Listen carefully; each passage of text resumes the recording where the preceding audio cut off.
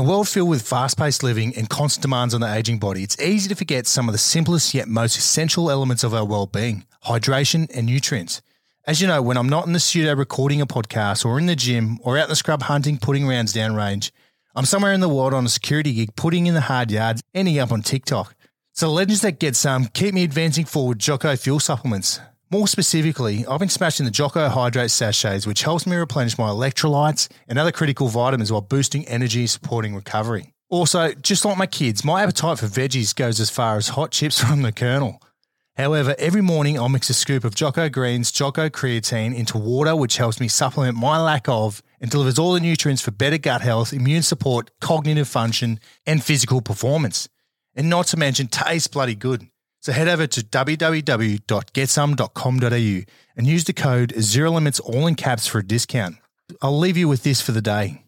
Hard work, clean fuel, stronger, faster, smarter, better. Let's go. 5-1. Roger that. 935. It's time for the Zero Limits podcast, hosted by Australian veterans. Chatting with high-charging humans with hectic stories from around the world.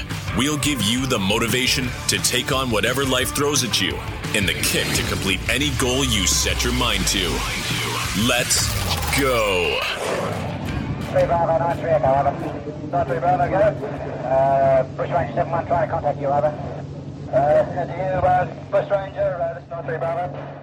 Zero Limits listeners, on today's Zero Limits podcast, I am joined here in the studio once again by a dude from the 2nd Commando Regiment, formerly known as 4RR before it went the way it went, turning more into a specialised Special Forces unit. And as we know, over the years, especially within Afghanistan, the 2nd Commando Regiment established who they were or who they are now, and paved the way to basically cementing themselves into, obviously being a Tier 1 Special Forces unit here in Australia. Now, this guy I've got on, he spent a total of about 20 years and 4 days, to be exact, in defence, starting from 4R and then moving into, obviously, doing all the selection, getting badged as a 2nd Commando Regiment operator. Now, it was linked up through a few other guys. His name's popped up a few times, and I've seen him around a ring road or maybe the area mess a few times back in the day. Possibly, because he's not hard to miss either. And I'm tall, and he's how tall are you? 5'3". 5'3", yeah. So you say what's Strico? 5'3". He's 5'3", yeah. So me and Strico. There was 3 of us. Yeah, Strico was in my section in Mortars and Afghanistan in 2008. Craig Hamburger, mate. How you doing? Well, thank you. Thanks for the invite. No, I appreciate it, mate. Just bring that mic a bit. Test that. Yo. Yep. Craig Hamburger, mate. Fuck me. Craig Hamburger. Craig, fuck me. This goes on, by the way. There it goes. Craig Hamburger, mate. How you doing? I'm well. Thanks for the invite. No, I appreciate you coming in, mate. Novocastrian. Not born and bred, but yes, Novocastrian now, and through my teens, definitely. Yeah, mate. It is a nice place. Yeah, not born and bred. You don't follow the Knights, do you? I do. Oh, do you? Yeah, love them. I was a junior, but only for half a game. There's a story in that as well. Yeah, fuck. Oh, what's going on with the Knights? I don't follow. I'm a Bronco, born and bred Brisbane. So you should be. Brisbane, born 1980. Yeah, mate. No. Come on, mate. No Bronx for me, mate. Back in the day, I just didn't like the team. Yeah. Once Newcastle got a team in 88, I was it. That was it. Yeah. I suppose they are my second team. I've been here for 15 plus years now. Now, mates, again, we've been linked up through a few mutual mates and a few guys that have been on the podcast before. You've obviously worked with a lot of these guys. Yep. And spending a decent 20 years within defence is a long fucking time. Yeah, it is. Yeah, fuck. And to be institutionalised as well and stuck in those ways. And I guess for the civvy listeners as well, some of these attributes and things that you've learnt, they'll never leave you. No, and it's you say institutionalised. I'm probably lucky that my career was within Command. Although, yes, institutionalised, they were easier to break coming into civilian street and living within the big bad world that is. Yeah, fuck, big bad. For me, it's big and bad. I'm only 5'3" again. So I'll mention that throughout. Mate, before we crack on with your mill career, let's get back to the younger days. As I said just before, born in Brisbane, 1980, mate, and obviously your old boy was in the army, so an army brat, mate. Run me through this younger years of growing up. Look, born in Brisbane, Brisbane Women's Hospital. My dad was posted up there. We spent maybe 12 months up there. And then from there moved down to Melbourne. I can't even remember where it was.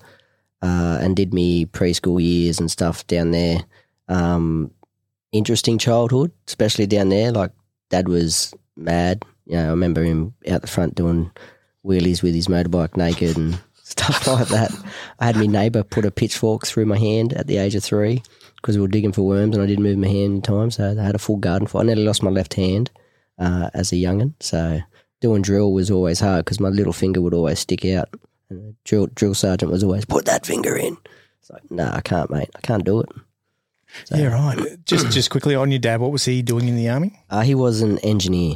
Yeah, right. So he was a bit loose. Yeah, I think back in the 80s.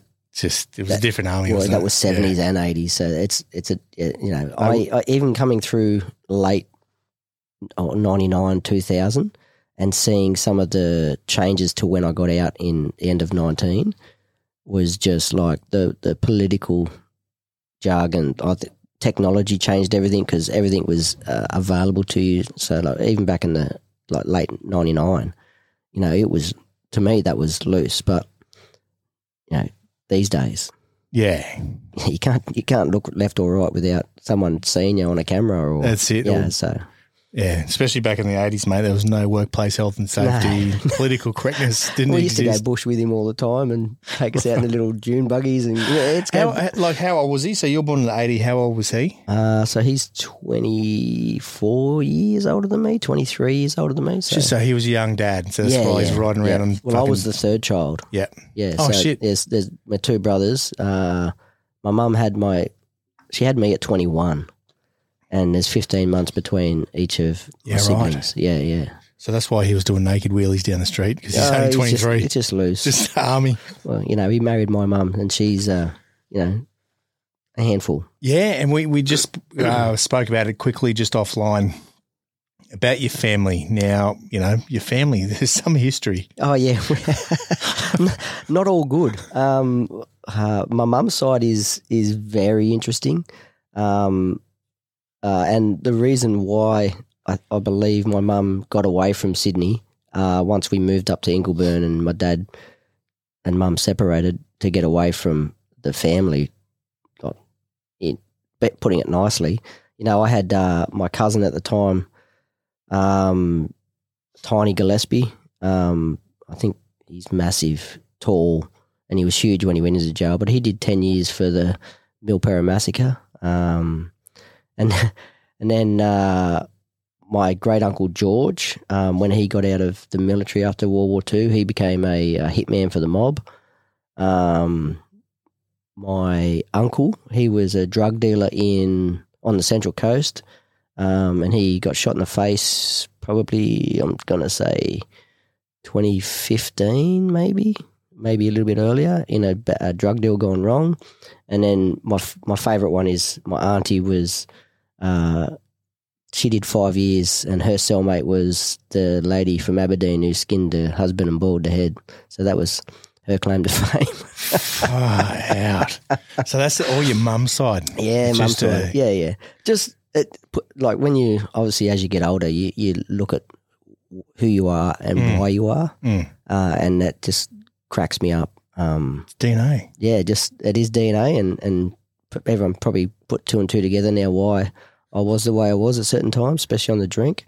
But my grandfather on my dad's side, my granddad, he was an engineer, really, really good engineer. And I think he built aircraft for the war back in the day. So, yeah, he used to work for engineer stuff at McDonald's and Abbey Engineering. It was quite a big engineering down in Sydney there. So.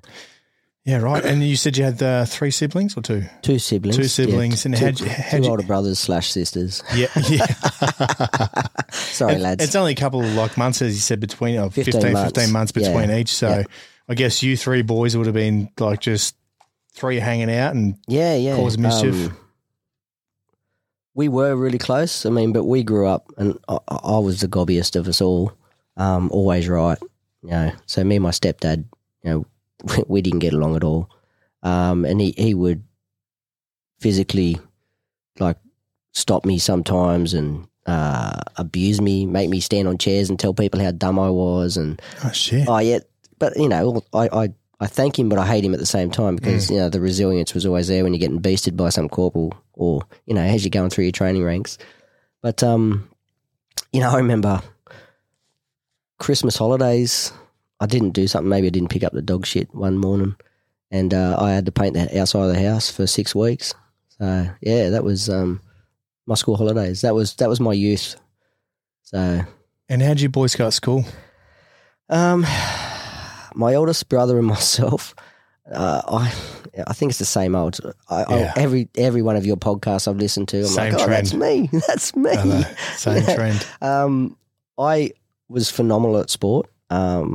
Like even juniors, like in year 6, which, you look back and go, it's only year 6. I was the New South Wales athletics captain. I played state rugby league, state softball, anything I could do to just, but I couldn't swim. So, which is funny because I went to an amphibious unit.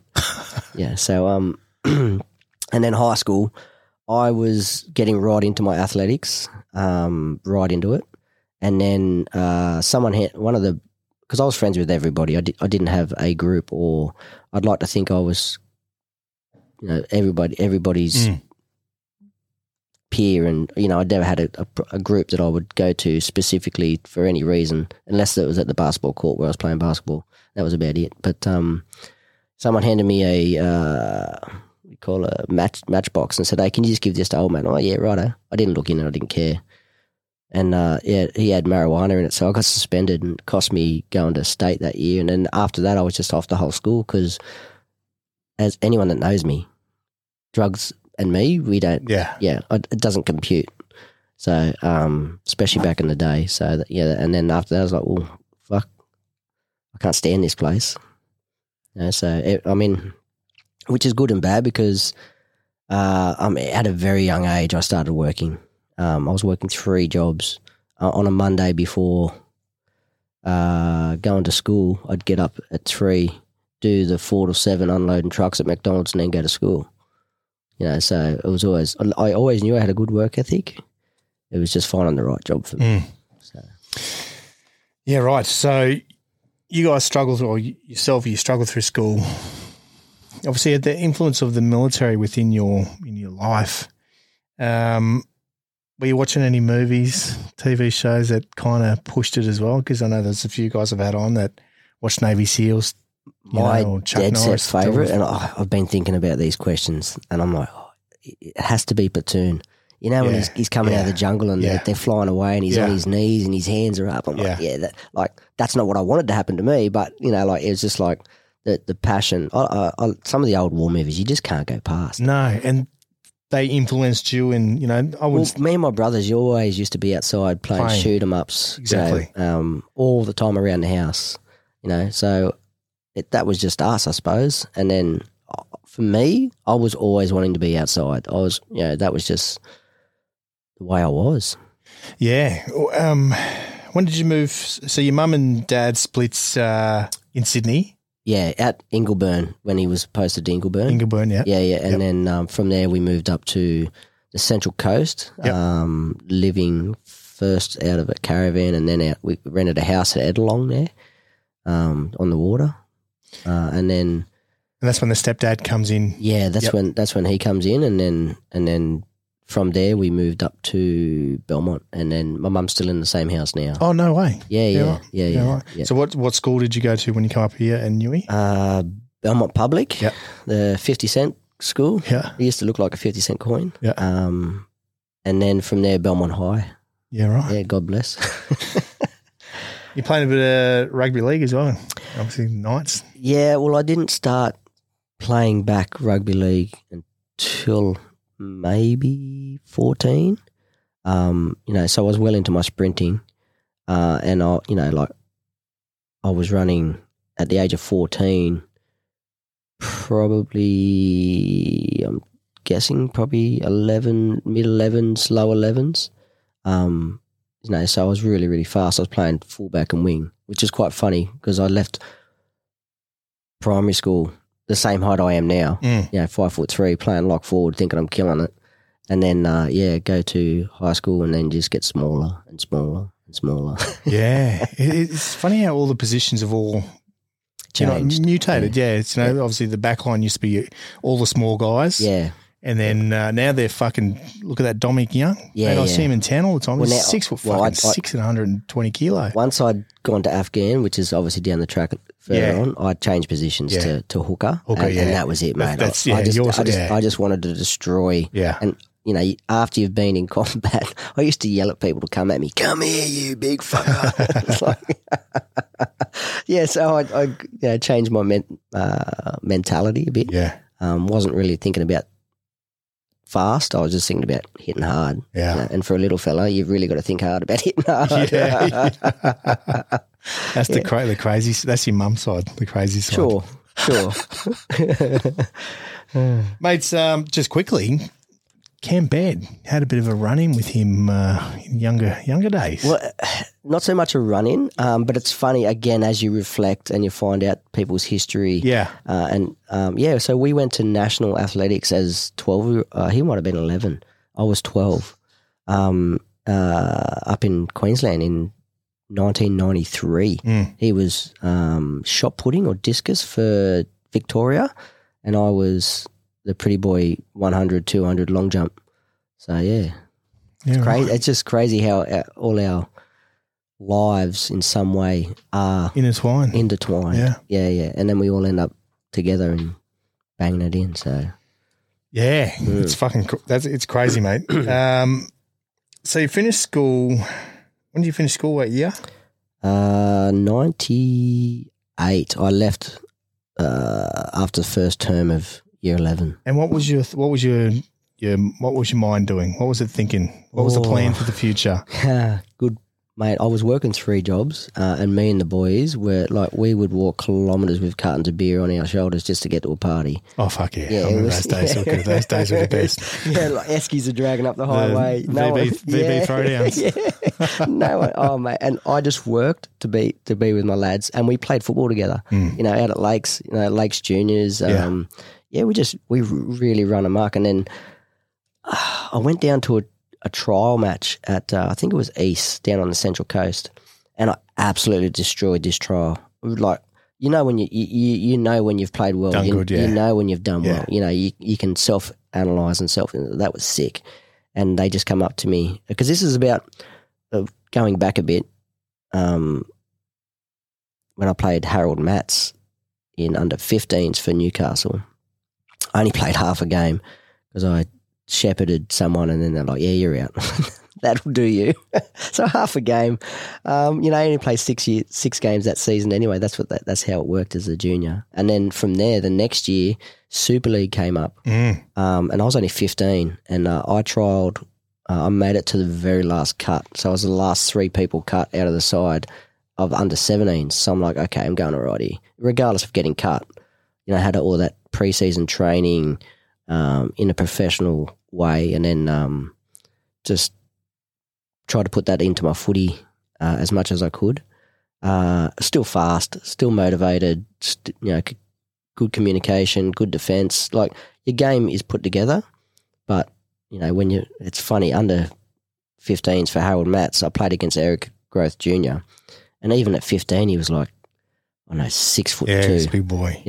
I remember playing rep footy for Newcastle, like just the rep side, and trying to, I was on the ground, and I sort of half got tackled by him. So I tried to go through his legs, and he just picks me up and throws me. And I'm like, okay, yeah, you got me. I mean, I joined the army at 58 kilos. Yeah. Yeah, but we'll get to that. Yeah. And as I said earlier, you've had that influence of your old boy in the army, mate, doing wheelies down the street naked. Yeah. And and obviously a few movies out here and out there, obviously playing army in the backyard. No one plays Navy in the backyard or Air Force. Who? Mates. Sorry, Norm. Yes. Mates, joining the army, like where does this cement in your mind, like, fuck, I'm doing it? Well, I actually didn't really want to join. My stepdad was a reservist. He was a cook. God bless. Fitter and Turner, as they call him.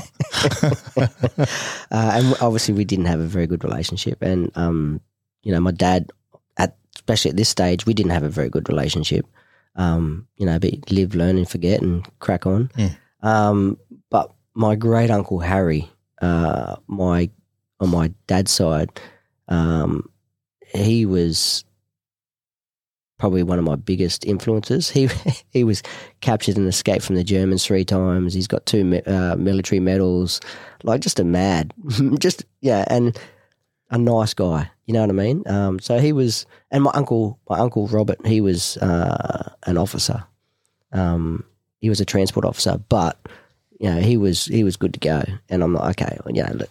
And then the reason why I joined, I wasn't that academically like inclined or excited to do anything academically to better myself in that regard. I wanted to do something physical.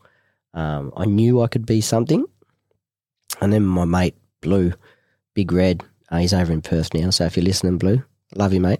He goes, and we saw an ad on TV and see what they say. So we went into the Newcastle recruiting office, and both of us got declined. He goes, you got to get, your grades are not good enough even for infantry. So, what do we do then? So he goes, well, you can go and do a TAFE course and do your Year 10 certificate again and do English and Maths.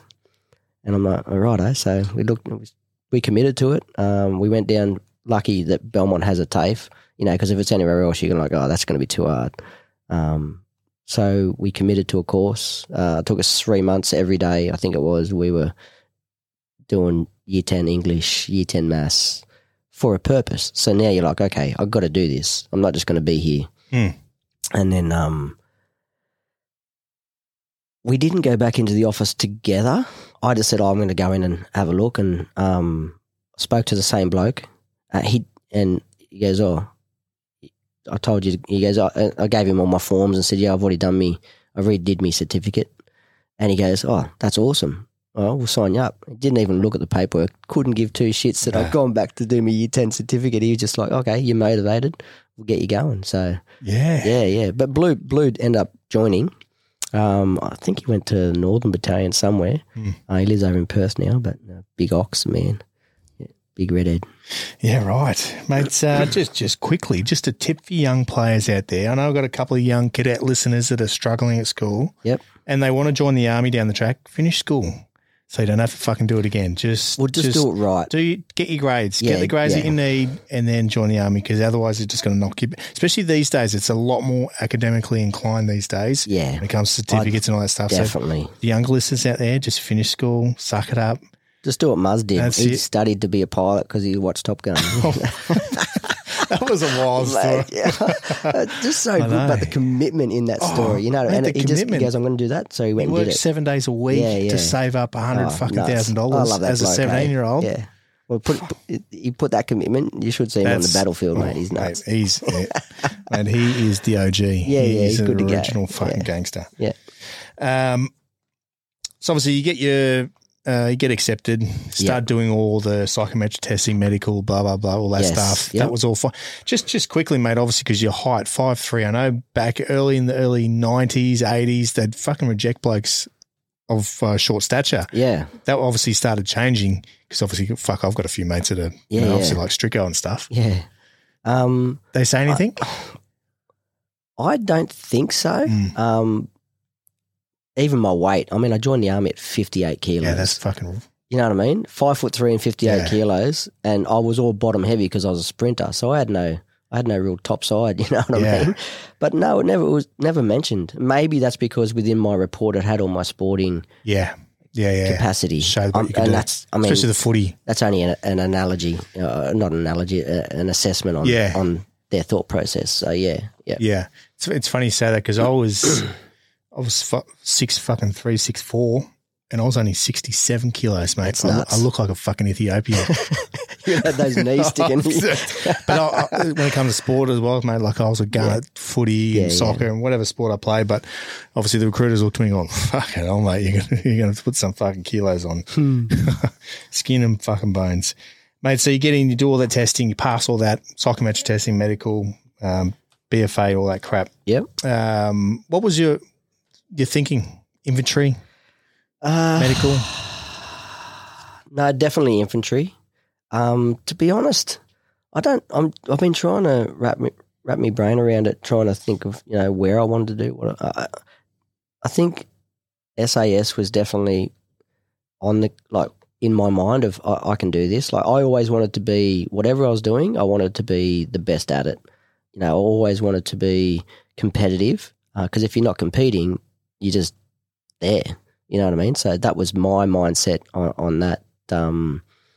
Again, you don't know. I to be honest, I'd sort of blocked out the military. Like I said, I didn't have the best relationship with stepdads and dads and that. So to me, it was just I'm playing footy, hanging out with the boys, sinking piss, doing boy things, and then and then I just up and joined the army. Huzzah! That's it, yeah. And again, this is back in the day when 4RR was still around. You joined 99, so obviously the selection process for Bravo Company was already in play. Mm-hmm. Any thoughts of what battalion you wanted to go to? Like, was it just it's Sydney? Once I got to Kapooka, but I don't want to miss this bit for you and the listeners. I got arrested the day before I got on the bus to go to Kapooka. Me and the boys, where we tore it up and we're just sitting down the footy park. Was this in Newcastle? In Newey, in Belmont, just down at Lakes Oval there, Carl Oval, the old Carl Oval. And we're just sitting in the grandstands having a couple of tins right at the end of the night. We're just sitting there and going, reminiscing or doing whatever.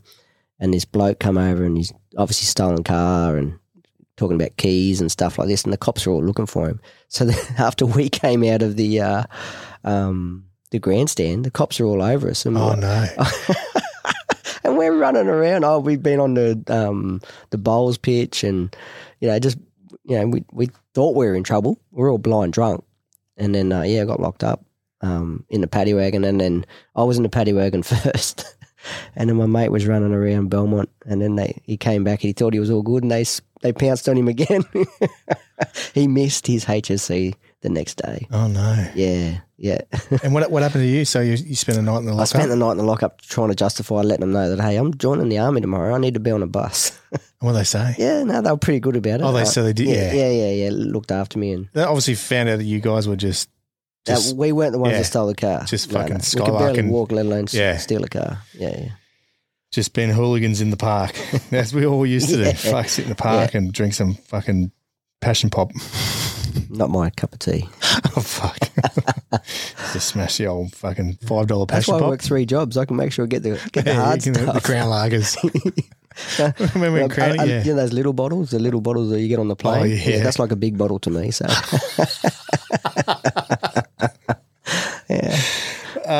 Yeah, all right. So, mate, the cops let you out. You make the time for the bus, mate, to get down to Kapooka, mate. Jump on the bus from Newcastle, I suppose. It's just a drive down to Wagga. Yeah. Arrive in Wagga, mate. Is it a full bus? It's packed. It's packed, yeah. So full. Yeah. Someone's wearing this aftershave. Oh, no, you can still smell it. And he's in his suit.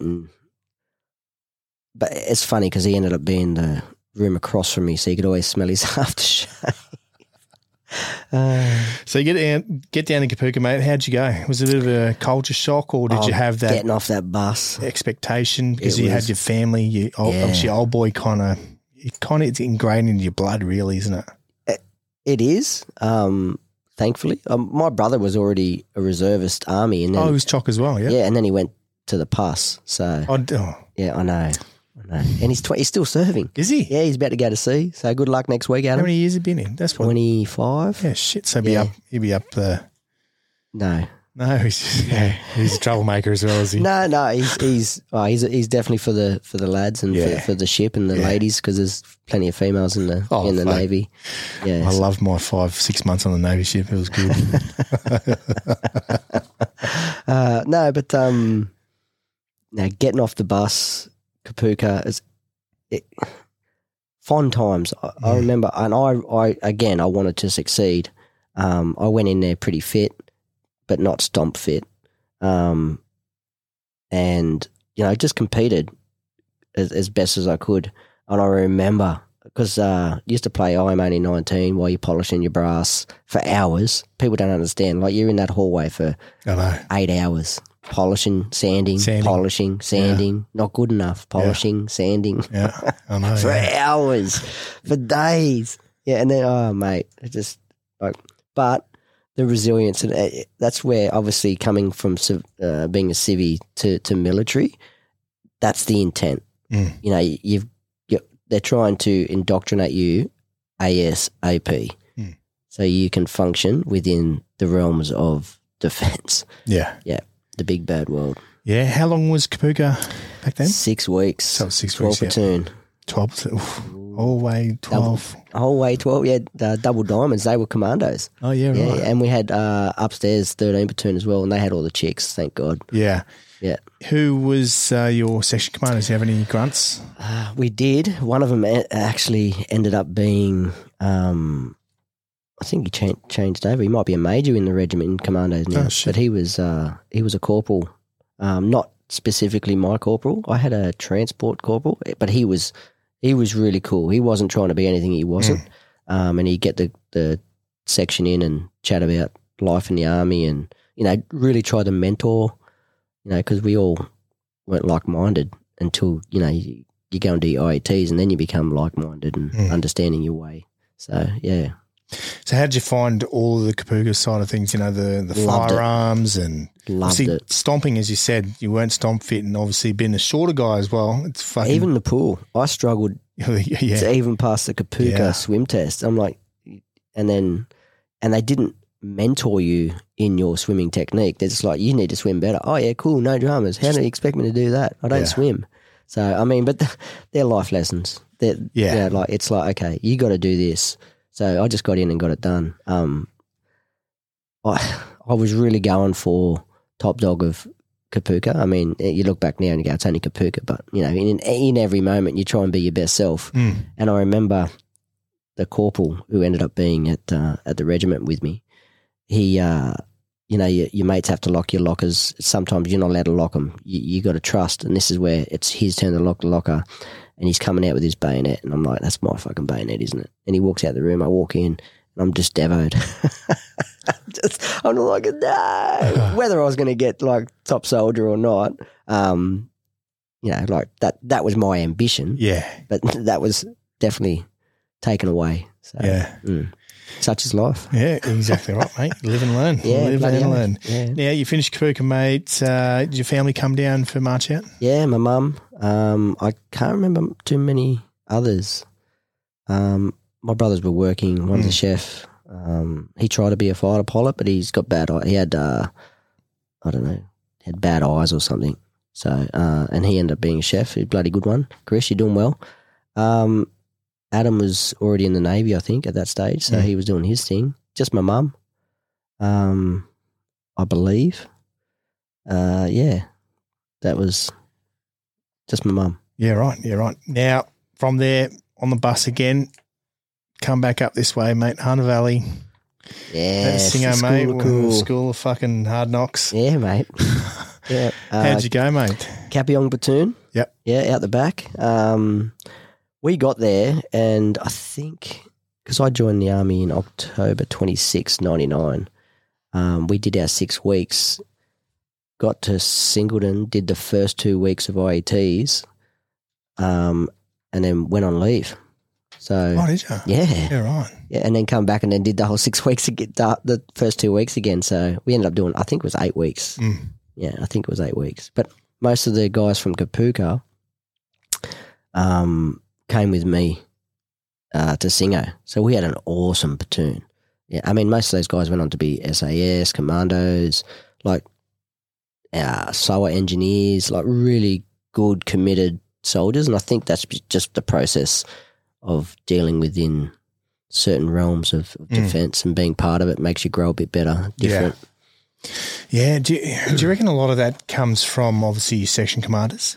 If you know what I mean, like they obviously they set the tone on, you know, obviously the person themselves obviously got that in it within them, but secos can shape where you're going to go. Yeah, definitely. And you know what? If you're not a half bad soldier, they're going to leave you alone and you're going to learn more. Yeah. You know, and if you're under the pump, you know, I call it emotional tunnel vision, then all you're thinking about is what you did wrong and then you're not going to grow or learn. So a lot of the guys, we had one or two that got some counselling by us, you know, but, you know, like the old shaving cream bomb you know, just before inspection. So like we're standing at attention and this dude, he's just been shaving cream bombed. His whole room's a shit fight. He's like, that's what you get, mate. Yeah. You fuck with everyone, we fuck with you. Every platoon had one. Yeah, oh yeah. So yeah, got him good. Yeah, it wasn't me, but it was fun to watch. Yeah. Now, again, mate, moving into Singo, just for the listeners that don't know, obviously Singo, you're moving into specific infantry IETs, infantry employment training. How'd you find it, mate? Again, this is stepping up, you know, different weapons, infantry tactics. Absolutely loved it. To be so focused on the one thing, which is soldiering, like, and by soldiering, you know, like my soldiering. So I'm not driving trucks. I don't have to be focused on trucks. You know, I'm just out bush. I loved being out there. Oh, mate. Well, I didn't mind. Like, just learning, like ghost walking, learning how to ghost walk and learning how to leopard crawl. Yeah. Like, these are the basics that you take through with you regardless of what you do within defence. Okay, you might not get to use all of them all the time, but I don't know. I loved it. I mean, we went bush there for 2 weeks one time, and you know, for anyone that goes bush for the first time for 2 weeks, you're like, holy shit. You know, and we went to a service station to get some food because the seco's like, oh, yeah. Mate, I walked in there, that aircon nearly knocked me out because just my own stench. Yeah. 2 weeks of wearing the same clothes. It was horrendous. Yeah. So, yeah, I got used to that though. Yeah. Yeah. And again, as I said, going back to Kapuki, you struggle with the pack marching, mate. How'd you go at Singo? Because obviously this is where we step up to the 20 clickers. Yeah, it got better. Yep. I mean, obviously I passed. Definitely not my strong side. You know, like it's hard to explain to the listeners, like 5'3", doing force marching. Like you've got to keep step. Like, and when you're carrying a pack, even with 20 kilos on it or whatever it is you're carrying, and you're trying to keep step. You're pretty much in a shuffle the whole time. Yeah, but you can't shuffle. Yeah. Well, that's it. Yeah, you can't. You've got to force march. You've got to march left, right, left, right, left, right. And I thought I just couldn't. So I was like overstepping and really just focusing. Like that would burn me out. More so the mental side of things, just trying to not be that guy. Because in my eyes, and you know, from what I remember, I loved the ops course and the bayonet assault course and just the general soldiering, the section attacks. Everything was just, I loved it. Especially at that time of your life, you know, you're learning new things and you're getting paid for it. Yeah. So, see, that's where I struggled because I was fucking tall. Yeah. Going through the fucking little tunnels or, you know what I mean? Like that's where we struggle, the big guys. Whereas the stomping, you know, my one step is, you've taken 5 steps, so I've just taken 1. You know, there's benefits in both sizes. But that's where the frustration for myself, understanding big army mentality is you will do it this way. That's how you will do it. I mean, I'm glad that I ended up where I did, because you just got it done. You know, do it the way that you need to get it done within the realms of how we do it. So, mate, but really, just the stride. You know, I have a burn in my brain that the average man stride is 75 centimetres. My ain't. Like mine's like 60 centimetres at best. Yeah. You know what I mean? Yeah. So, and then, just sucking it up and getting it done. Yeah. Like shut your mouth, get in and walk. Yeah. I think you learn it once you get to a battalion. We obviously put the smaller guys at the front because then they set the pace. Yeah, but then that didn't help for me because I went straight the 4 hour. And that's it. Yeah, Dave got on a little bit on it, but I'll talk about the pre-selection selection. So, yeah. So you march out of Singo, mate. Again, did your old duck come down? Yeah. Mum was there again. Yep. It's funny. It's not far really for travel. No, but my platoon commander, Dragon Tukik, I think that's his name. If you're listening, mate, you hit on my mum that day. That was just woeful, bro. As a platoon commander, I'm sitting there as a digger, watching my platoon commander trying to put the heavy on me mum. I'm like, oh, my God. So, yeah, that was, Fucking classic. And he was picking up rubbish with his sword. Oh, mate. Oh, no. He's probably got a DSM now on a DSC. That's not. He probably does. I'm biting my tongue. Yeah, mate. So march out from Singo.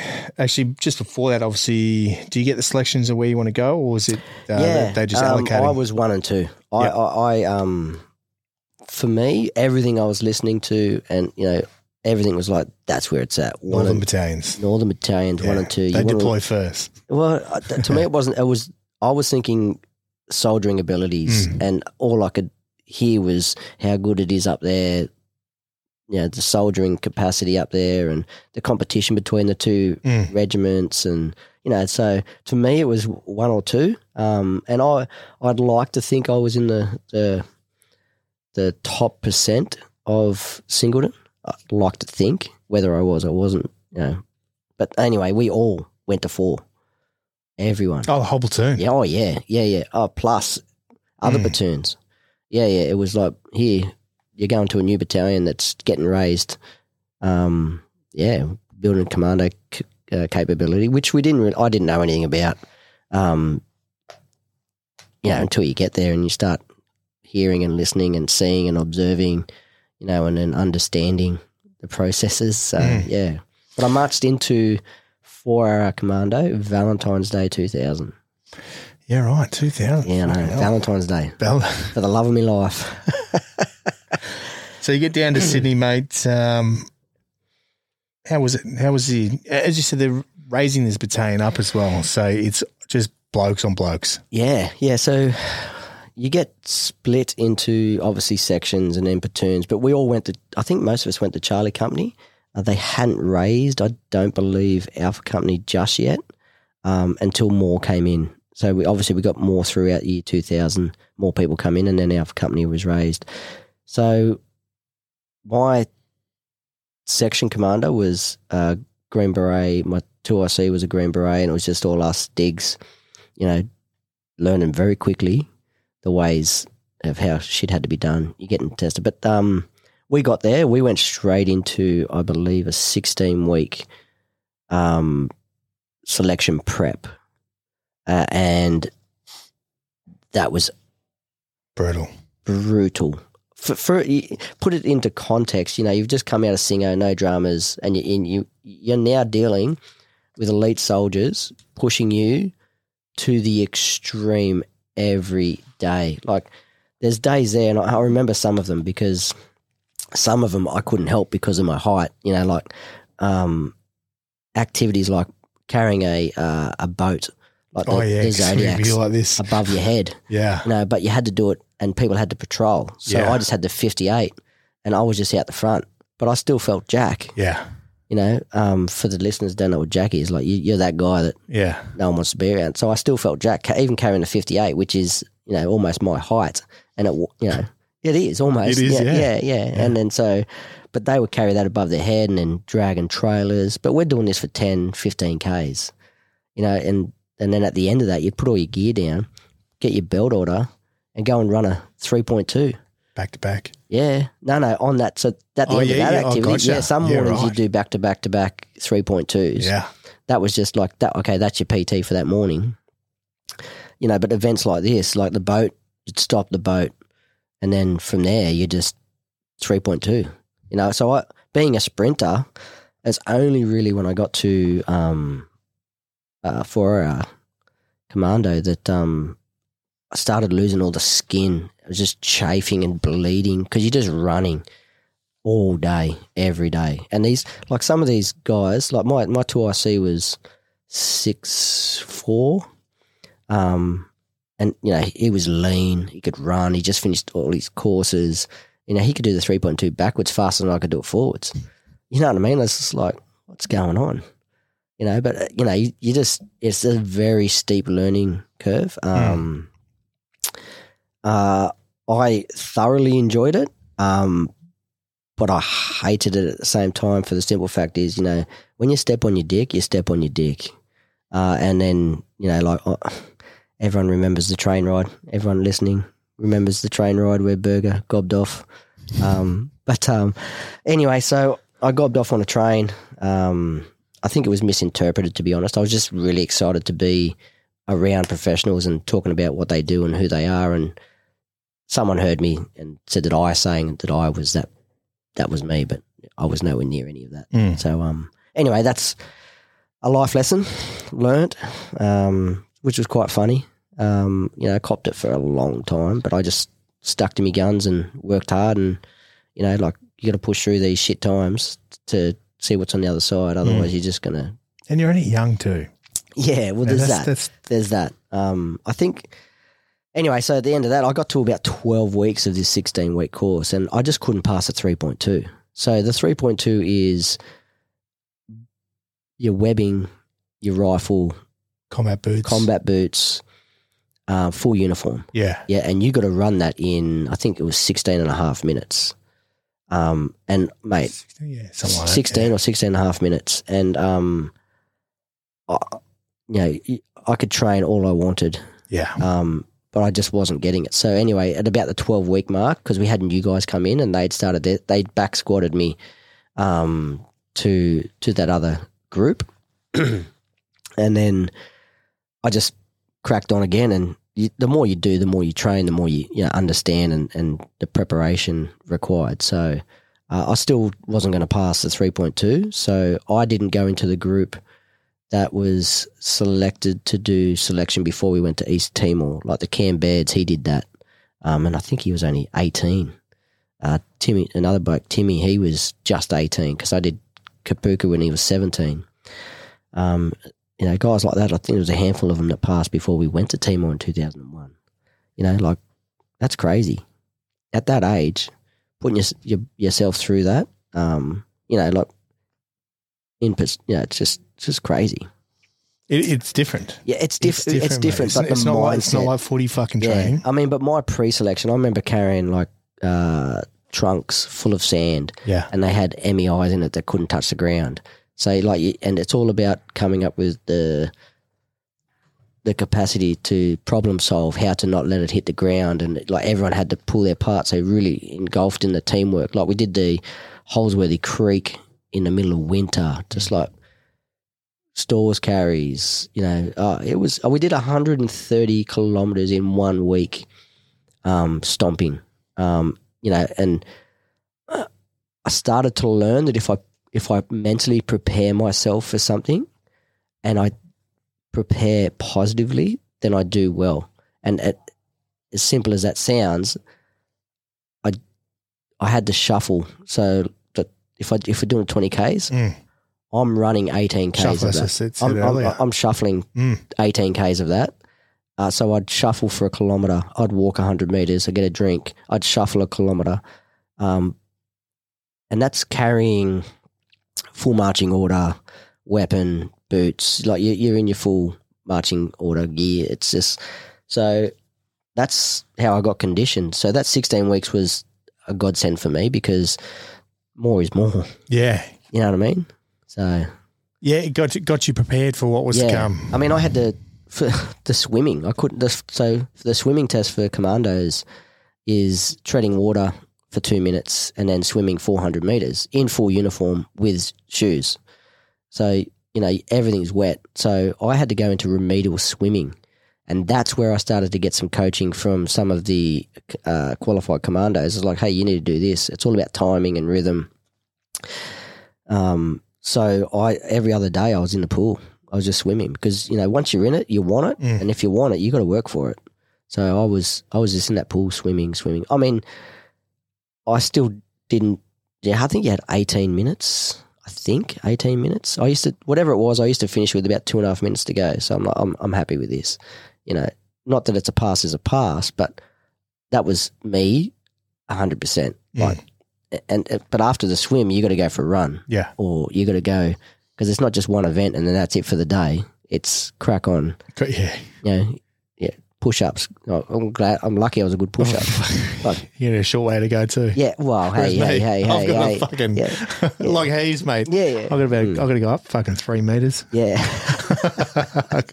Hey, got but big old fucking ape arms. I think that's why everyone stopped slagging off, because I do good in chins and push-ups. It's like, and they can slag on me on the run. Yeah.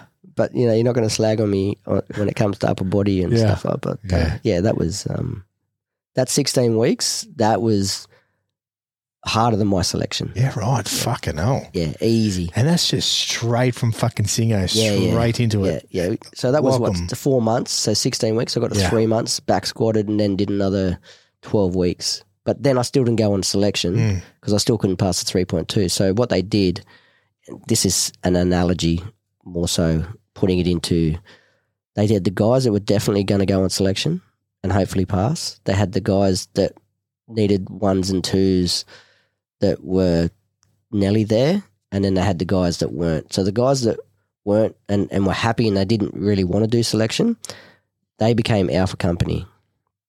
Someone can correct me if I'm wrong. And then I went and did the heavy weapons course with Dave in 2000. And then so from there, I went and did the heavy weapons, and then I went to heavy weapons platoon for a little bit before Timor, and then off to Timor in 2001. Yeah, right. So let's touch on that. Timor, this first deployment overseas, mate. How was, this is what you joined the army for, was to fucking go overseas. And the luxury, I say a luxury, I mean, I would have loved to have been in a section out bush doing OPs and living out at one of the FOBs out there. But I was in heavy weapons. So, bellies, like we had 2 cars, two, I think they were a form of SRV. Yep. That's what we had. Yeah. And like we used to drive around. We went to villages that no one had even been there. Like some of these people are like, who are you? What are you doing here? Like, and it was great because you get to see the country differently. And it gave me plenty of time to train, to be honest. Like, I mean, I used to run the shop out at Maliana with the guys. Everyone's on as their duty to. I used to love it, and then just train as much as I could. And one of my very good mates, he was a Portuguese Timorese, and the town loved him. Yeah. So I used to go with him everywhere, like around Maliana, and we used to go and just talk to people and hang out, and like then he became like the linguist for the company, and then he'd go out on jobs and I'd go with him, and so that was good. Yeah, right. How long were you in Timor for? Over 6 months. We got Rockall. It was a company, was it? Yeah, Delta Company. Yep. So my first it got disbanded after Timor, but Delta Company, heavy weapons, DFSW. Yeah, right. For you being heavy weapons, what he's doing, just patrolling around really? Patrolling, whatever tasks command needed done. If you want escorts, obviously there was no gun line needed. So, I mean, we'd practice and do what we needed to do, but, we'd whatever task, we'd go out to all the other major FOBs, Batagade, Balabo, I can't remember some of the other ones. Yeah. Yeah, right. So you finished, so did you get any Rockall? Yeah, I got Rockall. Yeah. What'd you do? Go home? No, I just came home. Yep. My cashed up. My girlfriend at the time, she was a life and death bikie mole. She used to be a getaway driver. Yeah, so it was funny. Like I know. So You're just getting sucked back in. well, no, she was a good human. I don't, She was a getaway driver. Well, mate, it was so funny. We were out on the piss, and we were in a club having a dance, doing a thing, and then the boys come and get her. I said, "What are you fucking doing? I'm out with me girl. Just leave her for a night." She goes, "Babe, we've got to go." So she go and do a job. I'm like, yeah. So, but she was a horse trainer. Oh, was she? Yeah. And a getaway driver. Casual. No, she was a fair bit older than me too. Oh, was she? Yeah. I think, what was I, 20? She was 24, maybe 25. Yeah. So. Fucking hell. Classic. So, mate, you do rock. We'll get back to Timor, finish the rest of the deployment, back to Australia, mate, cashed up. Yep. What are you doing with this cash? You save it? Oh, fuck no. Yeah, you fucking blew it. Just like the rest of us. No, I bought a car. Oh, did you? So you blew it. no, and then I went on a massive piss trip with my civvy mates up to the Goldie. Mate, it was, those old foam parties and, mate. It was just they were fucking sick, those foam parties. Dangerous because you couldn't breathe. They used to do it up here at Fanny's. Yeah. Oh, yeah. Don't talk to me about Fanny's. Yeah. So, that was just crazy. I still had some money, but I mean, I was young, dumb. Oh, and I was like, just fucking young, rich dig. But getting back from there, that's where I actually met my wife. Oh yeah, right. Coming back, so I had my 21st over there. So you broke up with fucking the fucking getaway driver. Oh no, I think that happened on Rockall. Oh, did it? Yeah. I can't remember. She got busted by the cops. No, she's all right now. So, she's an Uber driver now.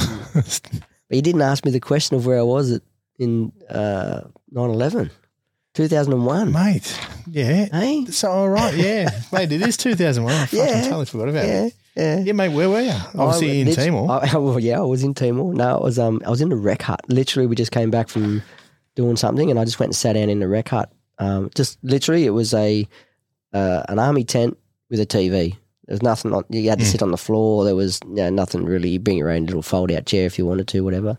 And then I was watching it literally unfold on this TV in the rec hut. I'm like, get fucked. What was getting filtered down to you guys?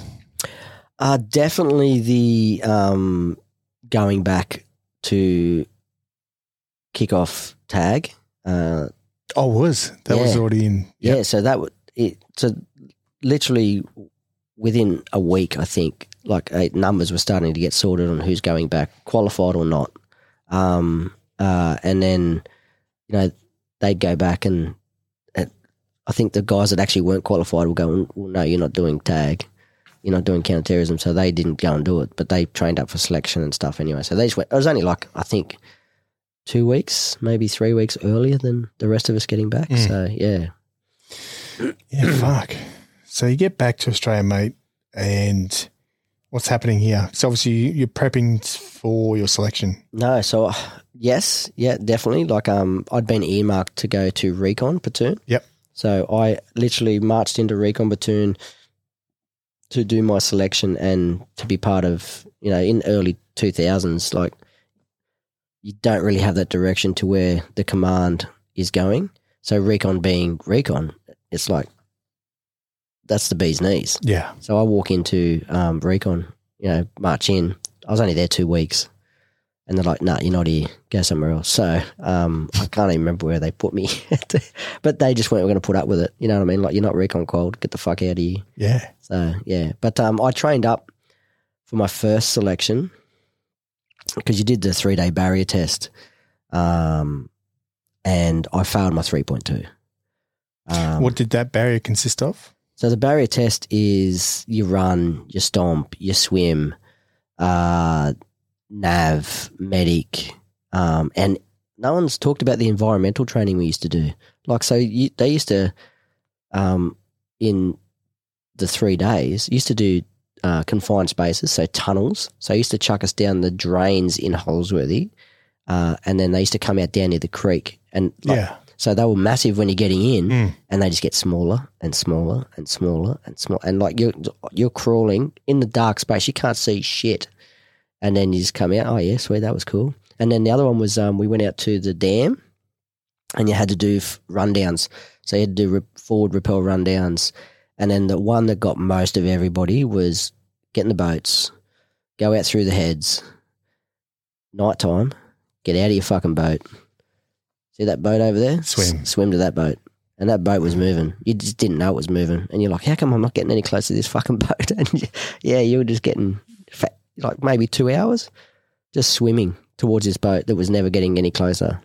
So, and then guys like, fuck this. And then obviously the thoughts of sharks and all that sort of stuff. But yeah. Fuck. Oh. So that's your 3-day barrier.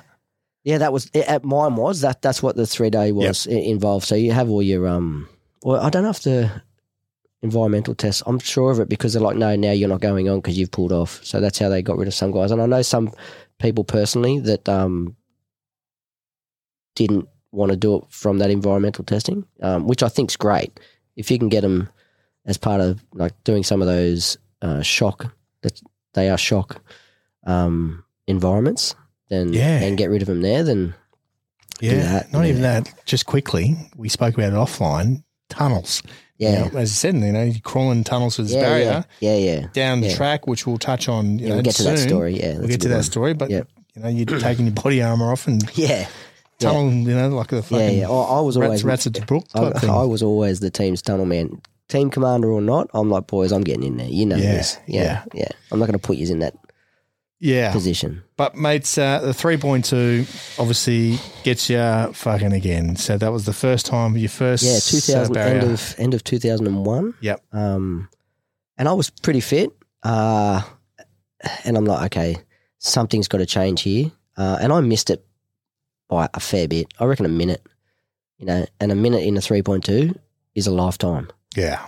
So I literally every day I would go out and run 3.2 Ks. Just around the ring road? No. So I'd go down to one of those back ovals over the back of 3 area. Yep. And I would do 2 800s, 2 400s, 2 200s, and whatever else was left in 100s. And I would just do that, but 1-to-1. So however long it took me, that was my rest, and just go. And you got to go hard. And then I just conditioned myself to sprint the 3.2. You know what I mean? Like it's you had to. And and then so in 2002 when I finally got on, which is another funny story because I was on my SIGs course, doing the Commando SIGs course, and then they said you got 2 hours to be up there. You're doing that, which I think was a godsend because I didn't have time to think about it. Because you're ready, yeah. I was ready. I was fit. I knew I was training. But you got 2 hours. Get up there. Get changed, go. Boom. Yeah. And I just had me boots resoled because all the shuffling and marching you do, like shuffling, you just grinds them down. Well, because you're not running, you're just shuffling, and then obviously it just takes the whole sole off your shoe. So I just got them resoled. So I had fresh soles on, thank God. And then not the best boots either. No, I had the Desert Ultimas. Oh, did you? Yeah. With the thick ones or the thin layer? I ended up having the thick. Yeah. But they were lighter because I had them resoled in the same sole, but just not as heavy. And then, I just smashed it. I didn't smash it. I did it by 3 seconds. But, did you? But to take that minute off, you know what I mean? Like, and a pass is a pass. And, like, I say that now. I mean, there was guys doing it in, like, 12 minutes. Under. Yeah. Like, it's just... I'm one of those guys. Some of those athletes out there, like, just nuts. And obviously, again, one step to your fucking 5. Yeah. And to me, it was just get it done. Yeah. And you don't know because they don't tell you. Yeah. They don't tell you pass or fail on the, like, when you're getting your test, they just write it down. All right, move over there. And then at the end, whenever it is, they just pull your name out. No, you didn't pass. I'm like, fuck. Oh, fuck, I'm still here. You know what I mean? Oh, yeah. Yeah. So, okay, cool. Next. What's next? You know what I mean? Yeah. So, what was going on in your mind? You're just like, fuck. No, fuck for that. Definitely. But I don't dwell on the past. As soon as it was done. No, exactly, yeah. And after, so I did maybe 6 months of that pre-selection training of 2 sessions a day. So I'm like, okay, what else have they got? You know what I mean? Like I knew what was coming because if you're in the environment, there's another luxury for myself and a lot of other people. Being in an environment takes the unknown out. It takes that unknown and that fear out because that's where you waste a lot of energy. Like your fear of the unknown that's what gets a lot of these guys. I passed it the other day. Yeah, but just you want it that bad that your nervous energy's just zapped you, just taken you. So that was a luxury for me. Yeah. And the fact I only had 2 hours notice. Yeah, that's it. Yeah. No time to think, just do. Yeah, get it done. Mates, selection 02. So how long is the selection? Because it chops and changes over years, didn't it? I was listening to Dave's podcast this morning and he said it was the easy one. I'm like, oh, come on, Dave. Easy. It was a winter selection in 2002 and it hurt. Yeah. And we had CDs on ours, so obviously there was the counterterrorism and you have to have the CD component of that. So they had to do the full Commando selection course and reinforcement cycle to go onto team at that stage. So just for listeners, Navy clearance divers. Navy clearance divers, yeah. And, mate, these guys could run. Yeah. If in early 2000s, the CDs, mate, they were fit. Yeah. I mean, some of them, one of them owns the Whiskey Project now for a government contract. So yeah, right. Yes, sick dudes. Yeah, really good dudes. So it's hard in its own right because you've got to be in every moment. In every moment, you've got the people around you, you've got the instructors. There's just so many components that align or don't align for any selection course. So we still had obviously people still trying to maintain and retain their rank. So on that, you'd have them assessed all the time at their rank. So I was either the lead scout or the 2IC for these guys. So it was lucky when we did the movements package, that's where I was. But stomping for that, I found motivating others. So we could, on runs, we had this English Royal Marine Commando. He's an officer, top bloke. I can't think of his name. And he stayed at my house when I went to Iraq in 2003 for 3 months. He loved it. Right on the Cronulla beach, mate. Yeah. Yeah, he killed it. He's like, woo. But he was one of our instructors. And I'm just like, come on, boys, just fucking get it done. And guys were just dropping off. So it was hard in its own right. But, I mean, I had morale on that course because one of my mates, middle of winter in Holsworthy, as you know, it's fucking cold. He came on selection with a poncho liner. And he was in my section the whole time, mate. So I just look at him and I'm like, oh, thanks, bro. It's just morale. And he used to smoke and he'd be cold. I know. Oh, yeah. And he's probably, I don't know if he's still in the regiment now. Yeah, but he's still going. Yeah. So that was my morale. Like, oh, fuck. I'm good. I'm good. I know. He's cold as shit and I'm good. Yeah. One bloke at Singer, I remember we went out field, it was fucking freezing. Yeah. July, August. He took his horse blanket out. No fucking winter sleeping bag. Under night vision, you watch this car. And it was morale, just like, fuck, hated with that car right now. And he's cold getting it out of his bag. Everything's fucking cold. I'm like, yeah, mate, that's morale right there. It's like, thank you very much. Can I help you? Oh, shit. Yeah, right, mate. So from there, you finished the selection, mate, straight into it. Yeah. You head out to Perth, though, for the SAS heavy weapons course. Yeah, so we didn't it was a group of maybe 6 or 8 of us. So obviously no beret parade back then. I think I did maybe 1 or 2 courses before going to Iraq, but I was put into the platoon. So I went to Bravo Company post-selection in 2002 and then got put on the heavy weapons course. So I'd already done heavy weapons, so that's a bonus for myself. And then I went and did the javelin and stuff over in Iraq, over in Perth, in maybe late 02, early 03. So that was my first exposure to being over in the regiment. But those instructors were so cool. Like they were, the old dudes that, the old warrant officers and sergeants, that been around for a while, and they're just, there's no arrogance. There's no, let's just get it done. Like they were great. Yeah, that was fun. That was a good course. I didn't get to fire a javelin. No, one of the other boys. Too much. No. Oh yeah. But one of the other boys, he got to fire the first one in training. Oh yeah, right. Yeah. So I think they're about 160K. Yeah, I know. Yeah, fuck. I remember, one time we were in battalion, like who wants to go watch a javelin get fired? I'm like, yeah, all right. And we drove all the way up to Singo, and this dude just fires one fucking jav. And then we drove back, and I'm like, fuck. I'm like, is that it? And they're like, yeah, it's like 160 grand a fucking rocket, so we only can fire one. I fired 3, if that makes you feel. Yeah. In combat? 2 in combat. Yeah. And one of them was broken, so. Fuck yeah. Now we're talking. Yeah. Mate, so you finished that course out west, come back to Australia, mate. Come back to the East Coast. Yep. Deploy to Iraq, mate. And obviously March 2003, Iraq war kicks off. Yeah, so I think that's the invasion. Listening to other podcasts, February 14. So Valentine's Day deploy. So 3 years later from marching into the regiment. Yep. Do my selection, do a couple of courses. I'm banging it, ready to go. Iraq 03. Yeah, right, mate. Yeah, so this is your second deployment. Yeah. And what was the deal for you guys? What was the role?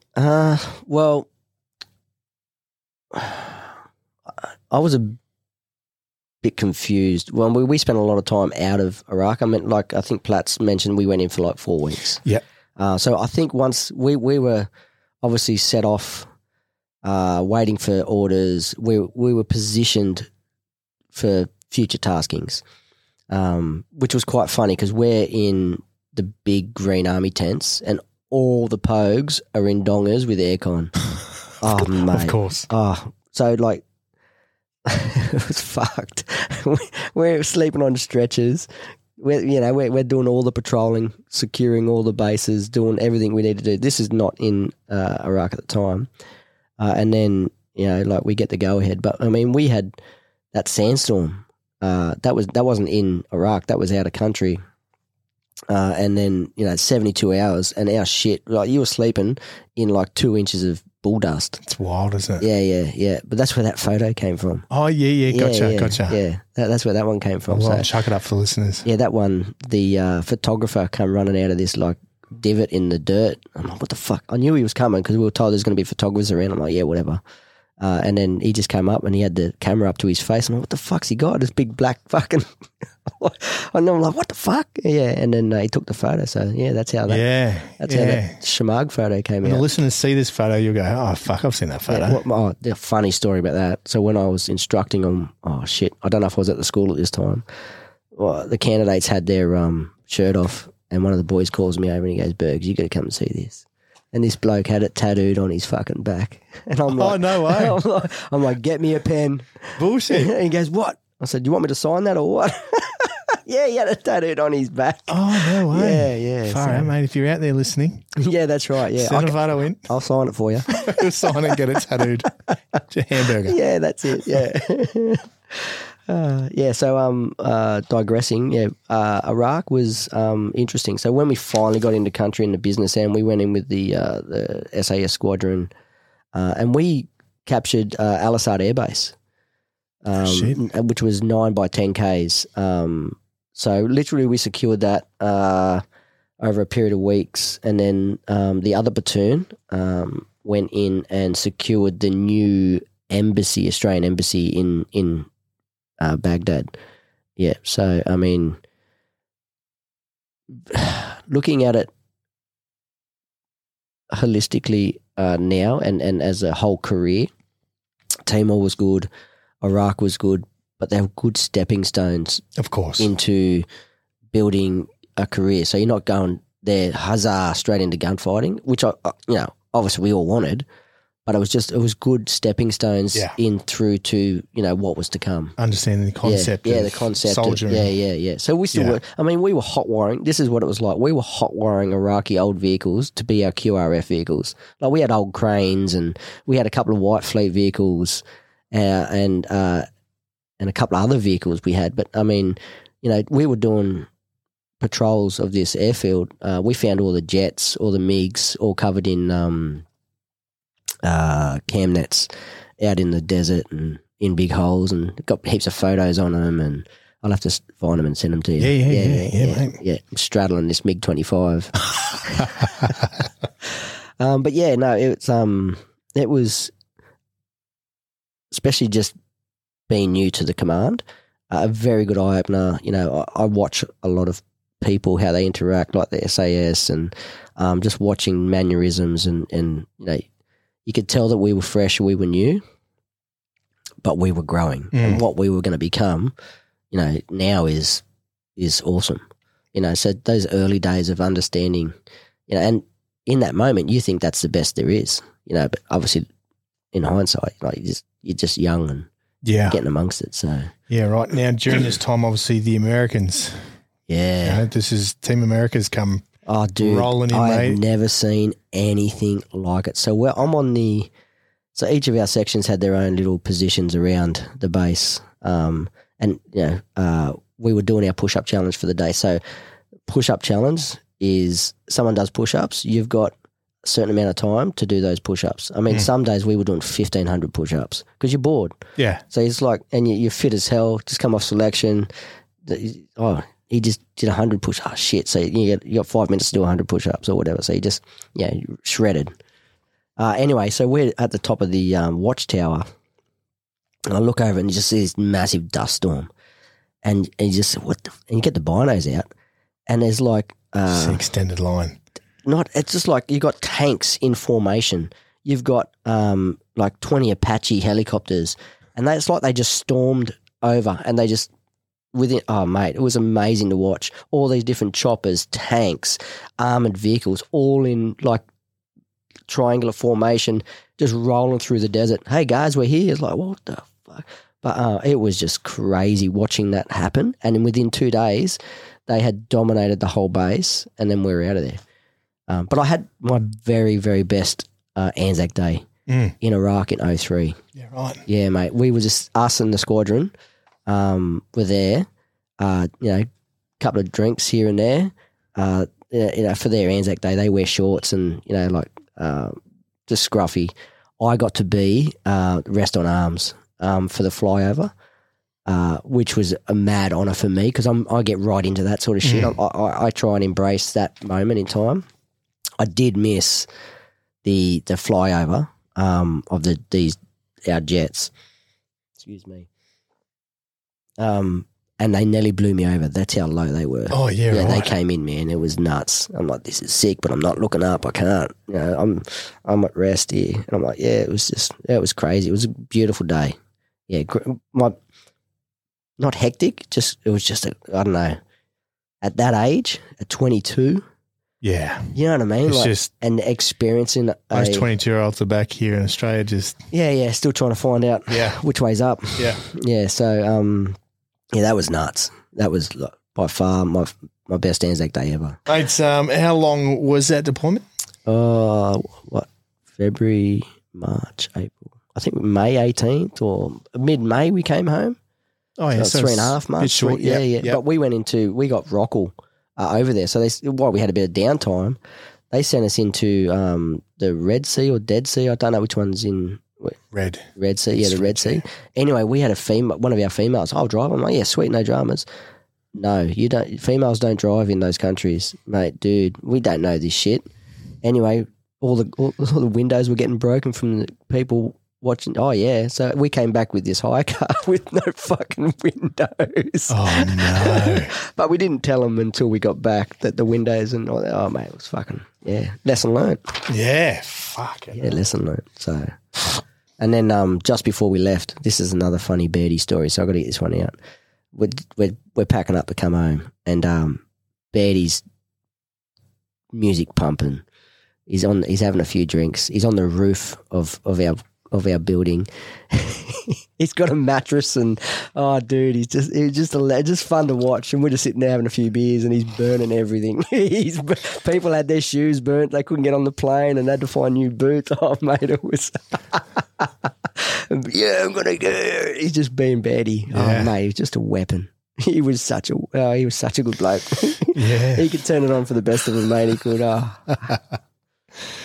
Mate, so you do that 3.5 months in Iraq, back to the East Coast, Australia, mate. What's happening? What's that? 2004. 2004, what was I doing? Let's have a look. 2004, Bravo Company. Yeah, so I spent the next 2 solid years in Bravo Company. Are you still doing courses? Yeah. Yes. So amphib, So your urban. Rio was broken up. Yeah, definitely. Which I'm glad it's done the way it is now, because it gives that member some clarity and some justification to who they are within the regiment. But we were that busy. So I went to Bravo Company 04. I finished off whatever courses I had left to do. I don't know if that's the year. I did 3 CQB courses. So the first one, I don't know if it was 04. I think it was, because my second one was 06. So 04, I did my CQB course. I got to the very last day over in Perth, very last serial, and I walked out the back of the mock-up and my knee gave way. And I'm live rounds and I just drop, my knee just gives way on me. So I'm sitting there going, what the fuck? My knee. So I've got a tear. I've now torn me knee. So CQB is going hardcore here at the moment. Like it's the place to be. So I'd finished everything, and then one of my mates, I'll call him a mate, came out, Bram, and he goes, mate, you've passed everything. It's all right. You're good to go. You pass. And then the company sergeant major was a regiment SAS bloke, and he comes out and he goes, nah, we're not passing you because you're not going to be current when you come onto team, and this is a 12-month injury, so you're going to have to come back and do the course again. And I'm like, get fucked. I'm like, you've just told me I've passed, and he's coming. I'm like, mate, this is just fucked. So yeah, no, I didn't get to tick. I passed the course, but I had to go back and do it again. Yeah. So I tore my knee in 04. Did you say Bram Connolly? Yeah. I didn't. Lieutenant Colonel. Oh, is he? Just got promoted. Of course you I did, just saw it Bram. on. Of course you did, just saw it on LinkedIn. Yeah. But and he was a sergeant at the time. So great. It was great. He's always been that way though. Bram's like, he's a straight shooter, but he can talk to you as a human. Yeah. So no, Bram. Yeah. Anyway, yeah. So I'm dejected. Go back to the regiment. I heal very quickly. So I'm devoed because I didn't get the tick in the box. What'd you do? ACL? No, MCL maybe grade 1. It was just, Oh, so it wasn't. Yeah, not much, but the couple doc. Months. Yeah, but the doc. Yeah. Yeah, and then he goes, we're not going to be current. So, and I'm like, all right. Anyway, so that's my first course. And then Bravo Company was so good back then. Like that was where it was at. Like I was loving it. I was loving being part of it. There's so many cool dudes in that company, like Betty, like everyone. Just quickly, is 4RAR at that stage everyone, all Commando. Those companies? Yeah. Also, all companies were Commando? No. Well, I know Charlie, Bravo. Slowly getting everyone. Yeah, and maybe a bit of Alpha Company because there was no Delta at the time. Yep. Delta was disbanded after Timor. So I think Alpha Company was starting. Bravo was in. I definitely think there was 3 companies in 04. That's how many selection courses we'd run and just courses after course after course. Like, so you were never not busy. But that's when I supported, actually 04 was when I supported my first selection course and they put me on the gun for the demos. Oh yeah, right. I fucking loved it. Yeah. Yeah, running around, diving. I just didn't give a shit. Yeah. Just got back from Iraq. I was like, yeah, let's go. Let's show these boys. So yeah, that was great. Yeah, right. 2005, mate. So 2005 was a changer for myself.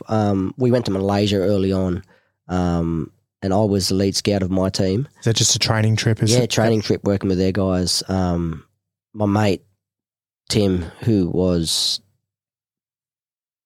Tomo's team commander or vehicle commander. Tomo, Iceman? Yeah, Iceman. Hey, Iceman, it was me. It was me. I said it to you. Or was it you? Yeah. I already rang him and said, sorry, bro, because he was at the eggs. Oh, this is perfect. And he was lining up to come through, and there's that fucking Iceman. I just couldn't help myself. Was it? Yeah. I had a couple of other Bravo boys next to me. Shit. Yeah. There you go. Yeah. Just for listeners, if you want to hear this story, head back to Damo's, Damien Tomlinson's podcast, And there's a part spoken. we talk about this part where someone's yelled out Iceman and Damo didn't know who it was. And now it's all. It was funny. This is awesome. Yeah, I remember trying to say it. I was just saying, oh, there's that fuck. And I just, as it came to Iceman, I just yelled it out. I'm like, oh, fuck. Oh, yeah, there you go. Yeah, fuck. And he was just at the eggs getting his breakfast. It was like fucking sweet. Oh, fuck. Yeah, right. So 05. So we went to Malaysia very early on in the piece, and I was a lead scout for that. And, you know, we jumped in. It was actually funny because we're at the Malaysian, we're going to get our Malaysian paratrooper wings here. We're like, oh, yeah, whatever, cool. Anyway, we're outside of the hangar, and this fucking jet just fucking sputs in. Like, boom, this fucking jet just crashes. Crashed? Yeah. And a fighter jet? Yeah, fucking. And we're like, holy shit. And then you have no confidence in the Malaysian airline. Anyway, so they'd stopped everything. Oh, no, we're good to go an hour later. Just one of our engines isn't quite working. And I'm like, get fucked. It was like nuts. Anyway, so we're going in to do our full mission profile at the end there with them. And we end up parachuting in. We landed in like a rice paddy with all the plastics, and you get your feet stuck through the plastic, you're fucked. And then static line. Yeah. Fuck, straight in, mate. Don't worry. Full combat kit, fucking good to go. In the jungle, mind you. We ended up going into the jungle. And then we literally didn't even get off the LZ. And they rolled us up with all these armoured vehicles. So we're fucking from H hour, boom, straight in, fucking get rolled straight up by these Malaysian special forces in all their fucking armoured vehicles.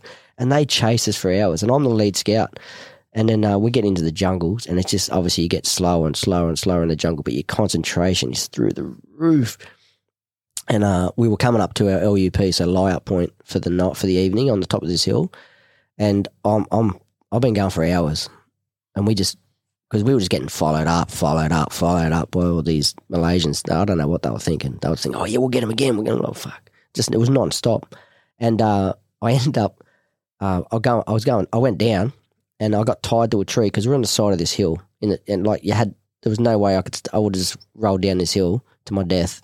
And the boys tied me to a tree, and then they're bagging me. So I got bagged all through the night.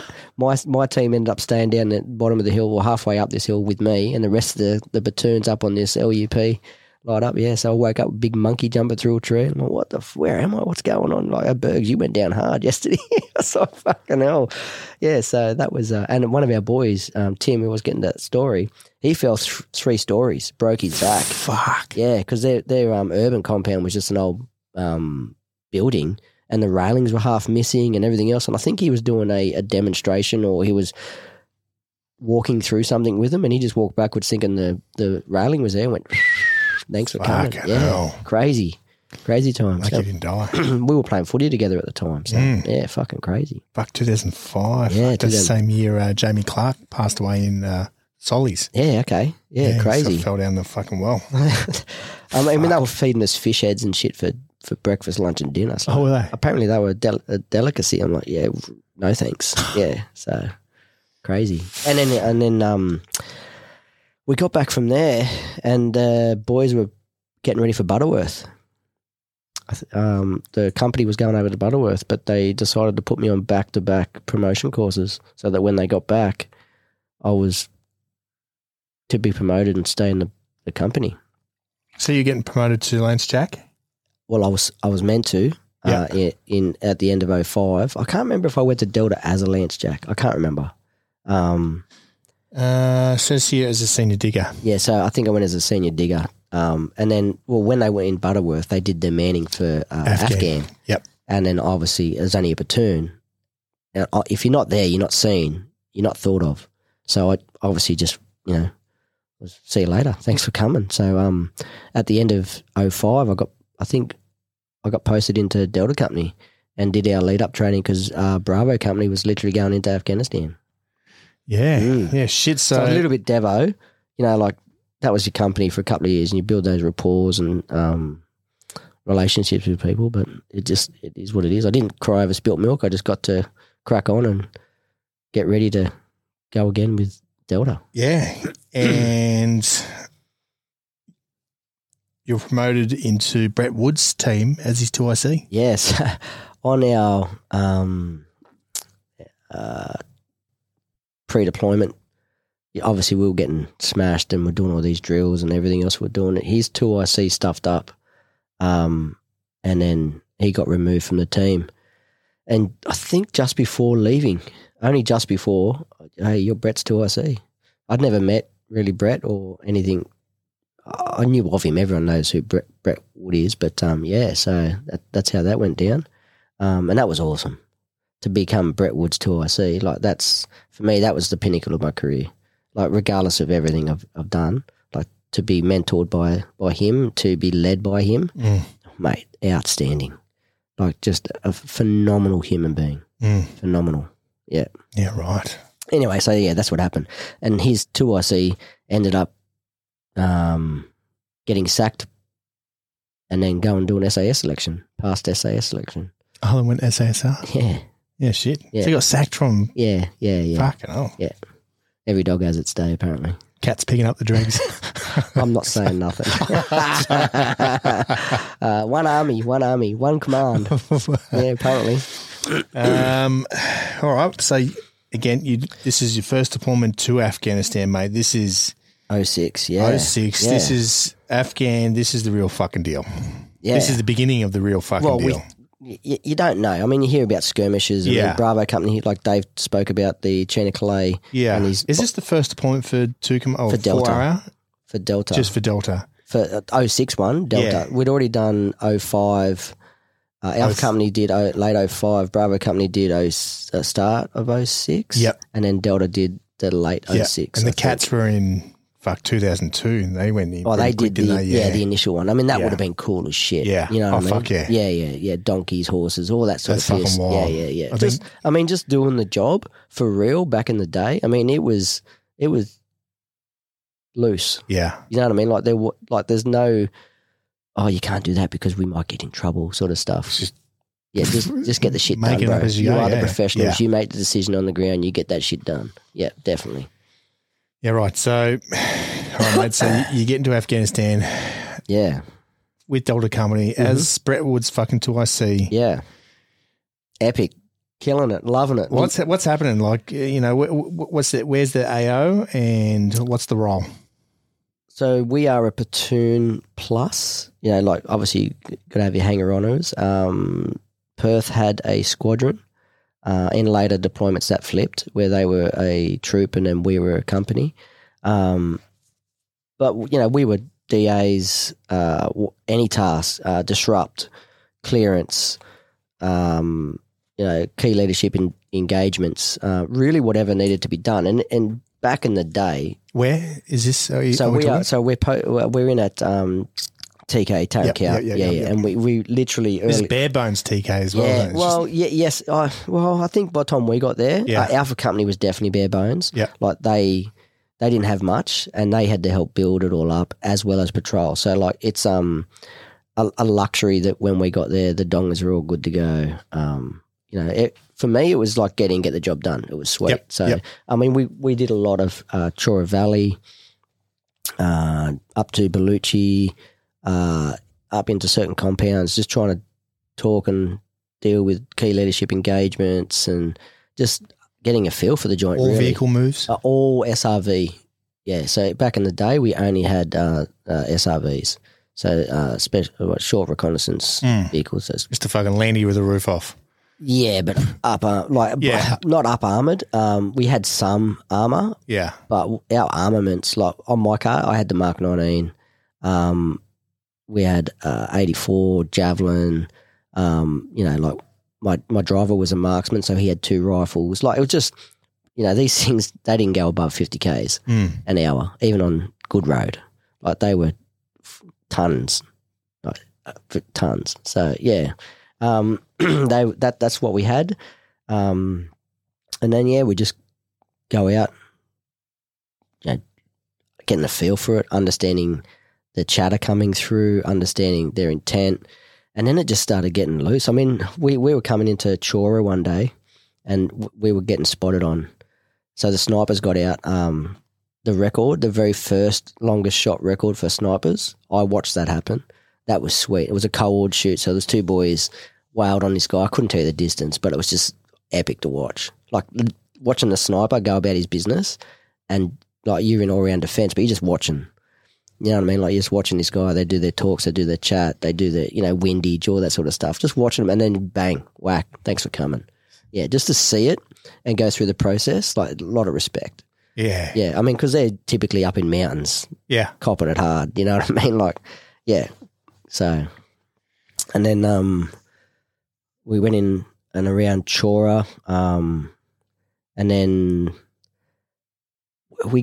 we rolled a vehicle one night, actually. This is just before our first contact on the 19th of June, which is the regiment birthday, so I love it. It's like I always remember this one. Yeah. It's sweet. So we rolled a vehicle. It was actually our sniper's vehicle, I think, and we nearly lost one of the boys. He's still serving at the moment, but he was stuck down in this culvert. And you could see all the guys with their AKs, but we're trying to skull drag this vehicle out of this massive culvert. And we're at the back, and I'm watching all these guys on their roofs with their AKs, and they're trying to see. So they've got no night vision. Oh, it's at night. Yep. So I'm like, fuck. Oh, so they can hear all the commotion. They can hear it. Yeah, they can't just can't see but it. I'm looking at them through my night vision. I'm like, fuck, man. Probably can hear all the English speaking too. And I'm like, we're not going to engage because it's just not the time and place. You know what I mean? And they're not engaging. Like rules of engagement, obviously, once you can see that that they're bad dudes. But yeah, you just watch. So it's hard because you're trying to skull drag this vehicle out. You've got injured dudes, and it's like, fuck, but there's a bad dude right there, but you can't shoot him. You just don't want to put anyone else at risk. You don't know, like so much other things that are important than just whacking on someone at the moment. And he's not causing us any harm. He's just listening and watching and passing on information, but sure, we'll take that. And then that next day, we patrolled out, skull dragged this vehicle the whole way back. And only by chance, you happy for me to go into this? Yeah, man, let's fucking crack it. Yeah, you're right. So Brett. Story times with Hamburger. Our team was at the front, and the Bushmaster skull dragging this SRV was obviously struggling because you've got to get through the desert and all these culverts and so he's a little bit trying to find his way. So we just went up to provide security and then give a bit of overwatch and oversight into we can go this way, do a bit of route recce for him. Anyway, so we get to this, we roll up onto this ridge, and there's a village off to our right, and then we look to the left and we see, 12 fighting age males, fam, standing there, RPGs, AKs, and Brett's like on the radio, hey boss, there's guys here with AKs and weapons, and there's bad dudes here. And he goes, can we engage them? And the word yeah, and boom, as soon as we knew it was yes, it's like we raced a fucking. So the thing is, I had my laser because it was just on dusk, and literally the light was going and they couldn't see us, and I had my laser on this. Typically, I'm a short dude, so I picked the biggest, tallest fucker I could find. And he had an RPG on his shoulder. And I'm like, fuck yeah, my laser's on you, motherfucker. You big, tall cunt, I'm going to get you. Anyway, so even before the boss finished saying yes, Brett's like unleashed. I'm like, I'm just, me and Brett just fucking get as many, like, it was as crass as it is. It's like shooting kangaroos in a paddock. It was, thank fuck, because they just opened up. And then how many? I reckon there was about 12 there, but all the compounds were full of bad dudes, so they were actually setting an ambush. Oh, were they? Yeah, so they were doing their final orders. Oh shit! To ambush us. So we countered their ambush, but because we've never fired on anyone before, we're like, fuck, there's some bad dudes here. Yeah, so we found that just by luck we countered their ambush, just by luck, by patrolling, doing your task and doing a bit of route recce and going to the high ground to support the skull dragging of the vehicle. Yeah, we wailed on these fuckers for a couple of hours. Someone else spoke about the gunfight too.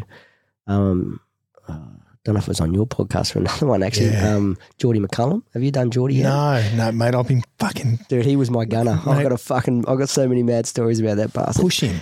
I've been speaking with him. Yeah. Anyway, so we're wailing on these guys, and then all their reinforcements come in, and it just obviously it's getting darker and darker and darker, and then so the building's on fire. You can see the Taliban in the shadows of the fire just waving their friends to come over and this. And so we're fighting for a couple of hours. And then my mate pulls out this javelin at 175 metres this compound was. And I'm like, fuck, he's going to do it. He fires this javelin. We stop. The whole gunfight just stops. We're like, yeah, that's fucking sick. And it just top attack straight on top of this building. Buzz, fucking thanks for coming. And we're like, yeah, next thing you know, ting, ting, ting, oh, fuck, boys. And they just started shooting at us again. And like, oh, fuck, straight back into it. And all their support, what do you call them, bloody reinforcements were coming up the road. So we had the other javelin ready to go. Facing towards the road where there's like 8 different cars lined up. They were coming in as reinforcements to help them, but I'm guessing they got told not to because we destroyed, we fucked them up. So yeah, crazy. Yeah, was that all that night? Was that? Yeah. I watched Geordie. He's out now, so I can talk about him. He was my Mark 19 gunner, and this bloke. So they were starting to come out and do fire movement, and they were bounding out the side of this compound. And then I just give Geordie a target indication, fucking 3 o'clock reference target compound, like enemy bounding. He goes, oh yeah, got this. He just fucking turns his Mark 19, one round. He hit this dude on the chest. I'm like, oh, you're like not even a what do you call a marking round, whatever you want to call it. Yeah, a sighting round. Yeah, sighting round. Yeah, bang, straight on the chest. I'm like, yes, that's the sickest thing I've ever seen. Oh, mate. Boom, pink miss. Thanks for coming. Yeah, just dropped him cold. Oh, wow. Oh, yeah, but it was crazy. Yeah. Fucking hell. So for a first hit out. That's what I mean. This is your introductory to gunfighting. Yeah. And again, I assess this all the time of like, oh yeah, what could I have done better? How could I have done it better? Yeah, as you do, critique, introspectively assess yourself to your standard. So yeah, but that was interesting. It was a good first hit out, but we were lucky. We were lucky that because I'm guessing the night before when those other guys were there, they were communicating they're coming back through your way, and then they were setting up to hit us. So we got the upper hand on them. Yeah. Fucking hell. So. DA Nile. Here we are. It's its own podcast, but yes. This is leading up. So this is the 9th, 10th of July, 2006. So 2 weeks after this first knockout? Yeah, 3 weeks. 3 weeks after. JDF 2. Canadian Special Forces. Yeah, was sitting in our FOB and wanted to work with the Australian forces, and they were doing a job leading up to Op Perth, which was the clearance of Chora Valley, which we all became part of anyway. And they were doing their con ops and setting up and coming up with their plan and like, hey, we need a QRF. And I'm not having a go at them, but it's just ironic how it ended up. And the SAS were like, well, we're no one's QRF, so we're not doing it. I'm like, well, okay. So we're like, yeah, fuck, we'll do it, no dramas. And it was Brett Wood's 28th birthday. So we're like, oh, well, we're going to be out there all night. We're going to have to be up. So we had a Red Bull party. And, oh, mate, we'd done all that battle prep. Everything was done. We're like, okay, we'll do a bit of Red Bull party and we'll bang it in. And I remember, I had maybe 6 Red Bulls. Some guys had 8. Like, the DTs were just going through the roof. And I'm walking to the car with me rig and I'm shaking. I'm like, fuck, let's get it done. Anyway, so on that night, we actually had a BM, a Bushmaster. And I think we had 2 or 3, maybe 2 Bushmasters. But there was only... So we were a platoon minus going in. So there was only 24 of us allocated to the QRF task. Anyway, so the JDF, they went in and they were hunting Nile, Objective Nile.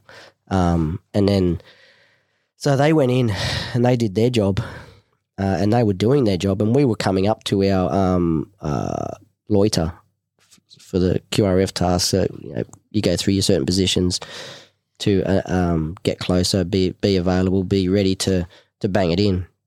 And I said, we're at the spot, and we just keep rolling through. And I said, what's going on? And he goes, no, they're already in tick, mate. Troops in contact. I'm like, oh, fuck. Oh, you're right, eh? So we just start rolling towards this, and they are, like, at this stage, I think they had one guy shot in the arse, one guy had his thumb shot off, and another guy was shot in the head, all still alive, and I think they lost an A&A, or one of their supporting staff. Anyway, and we had an LO with them as well. So we literally just rolled in. And to paint the picture, it's like coming in, I think we came in from the south, and think of a football field, and we were like the bottom left-hand corner. And then to the left of us was just a string of compounds, and to the right of us was a laneway and a string of compounds down to the target compound. And then the football field itself was HLZ. So by this stage, the Canadians are like, fuck, we've got to bug out. So they'd done all their clearances. They got Objective Nile, and they were like, fuck, we've got to get out of here. And like, yeah. So we ended up securing from that corner, the HLZ as best we could. Like, there was just rounds going everywhere. Like, there was, from reports, up to 300 Taliban. And they were getting their ass handed to us. And the only people that would come in and get them were the Aussie Chinooks.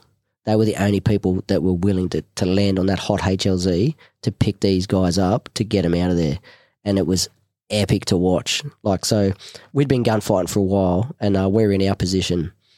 And like our real gunfight started after they left, because obviously the Taliban are fighting twice their members in two different locations. So they're separated and they're spread out. So we're securing that.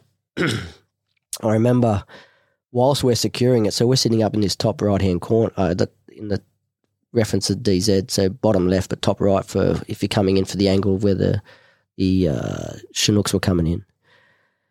And the Taliban were just coming out of everywhere to get us. And I remember we parked our vehicle sort of second in the order of march, and then the lead call sign was forward with their SRVs because they had more armaments than their Mark 19, but their Mark 19 had just gone down, so we'd had a massive stoppage. And I just see dust, and then one of the boys going, I'm fucking hit, I'm hit.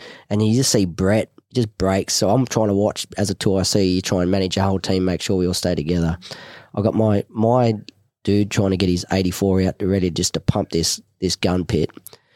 Brett's he's got this famous crouch when he get down low and he just like run real super fast, and he gets over to him, and there's this RPG just doing donuts. This round just doing donuts next to this car, and it had just been flicking rocks at him. But obviously that's coming in at a great rate. And Brett was a paffer, so he was next level up from CFA. He was all over it. Real reactive too. And he's like, no, you're good. So the lead call signs there, no Mark 19. They're just wailing on guys with their M4s and 40 mils, and the 58 was on the front, so the car was always manoeuvring, and then we would in-bus, D-bus. And then I remember just sitting there was this 84. So I've got to check the BDA, so the back blast danger area for this rocket, because there's people running everywhere. And I'm sort of a half koala wall, so a big mud wall, but only half the size, so maybe a metre tall. The enemy's firing at us, but we need to destroy the enemy. So I sort of mount this koala wall to get out of the BDA. I'm sort of half in the killing zone and half in cover. I said, hurry up, and he fucking wows this 84 airburst straight onto this pit. I'm like, that was fucking sick. That was so good. And then my gunner's running over, and he's just like, it was mayhem all the night. But the initial break-in for us, because you got to find your feet, you got to understand the terrain and just understand where most of the fire's coming from each time, and it just changed. It was just epic.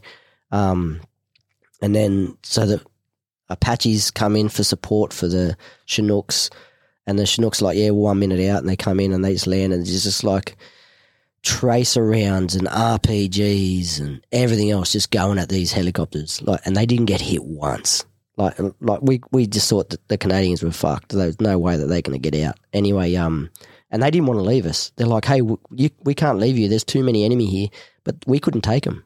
We couldn't carry them in our vehicles. So the only way that they could get out, unless they were going to fight out on foot, was those Chinooks. So they ended up getting on the Chinooks and they were talking and, oh, yeah, sorry, guys, we've got to go, like wounded, everything else. The Apaches got hit with rounds, so the Apaches got shot up. The Chinooks, not one round apparently. Like that's what they're telling us. And they were gone. And that's when our fight really started. Like we were like, okay. Just quickly, how many blokes are we talking QRF for you guys? 24. So it's 24 years. Yeah, there's 300 Taliban. How many vehicles? Oh, what's that about? No, maybe 6. Yep. Maybe. Bushies. No. SRVs and bushies. There was 4 SRVs. There was a full section of SRVs, and then I think 4 Bushmasters. Don't quote me on that. Yep. Anyway, so we were the lead call sign in, but because we were on that area, we became the last call sign, and because the gun on the armament had gone down on the lead car and the section commander's car, they started heading out, and he did the route out. He got the Star of Gallantry for this night. There's so many fucking sick stories. Anyway, so our BM's there. We're making sure everyone's going and we get some momentum, and we're breaking contact. So like we've debussed. We're covering their movement.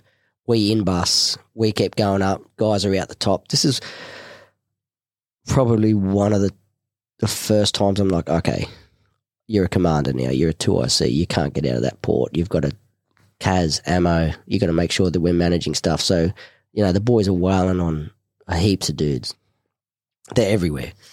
Just quickly, mate. So how far were the JTF guys from you guys?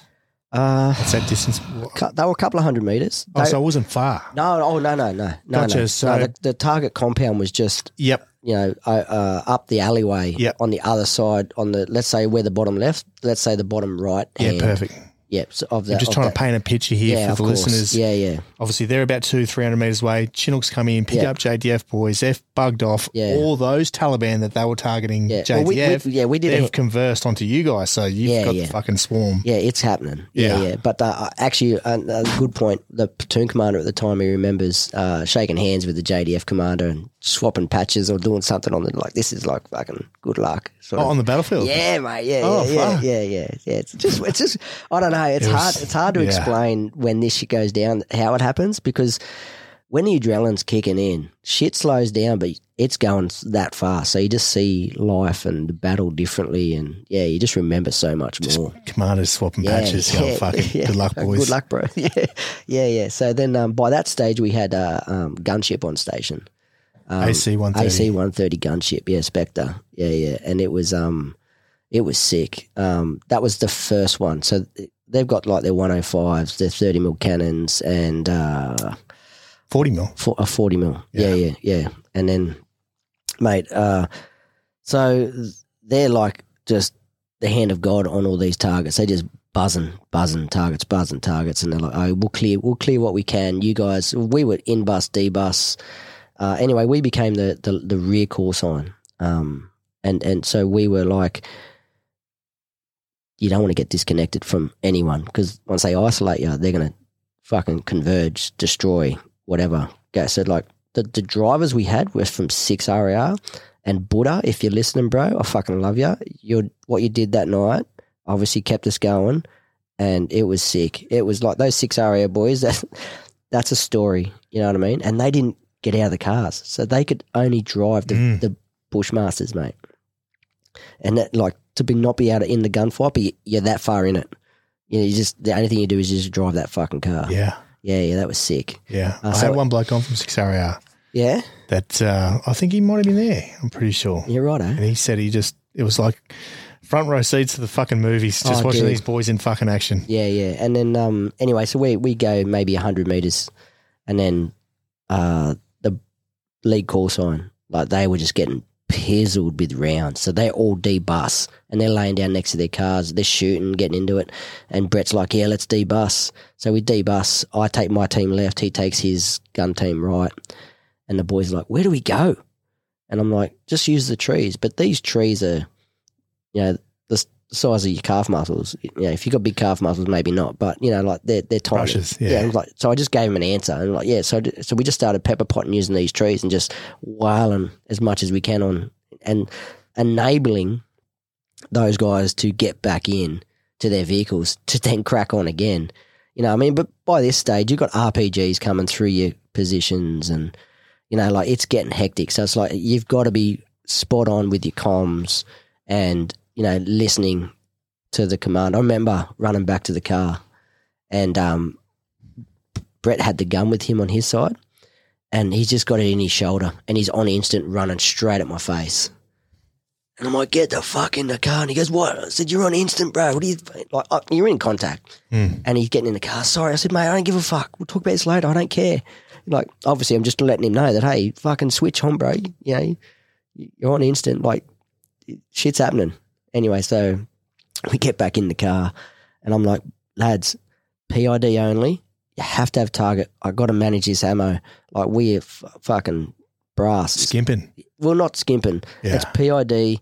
Yep. You know, it's not like just dirty 30s Just out the pits. It's like, hey, let's be professional. Pick your targets. awareness. Drop that target. Move to your next one. And I'm looking through the window and I'm giving target indications here and there and I'm just handing ammo and just watching ammo. You know, like guys are bombing magazines for all our ammo and then I look out the window and I go, Geordie, you see that guy there? Yeah, he's running right to left. And he goes, what? Bang, one round and just drops him. I'm like, what, dude, again? I'm like, that is fucking sick. Just drops him cold. I'm like, fucking animal. You're an animal. I love it.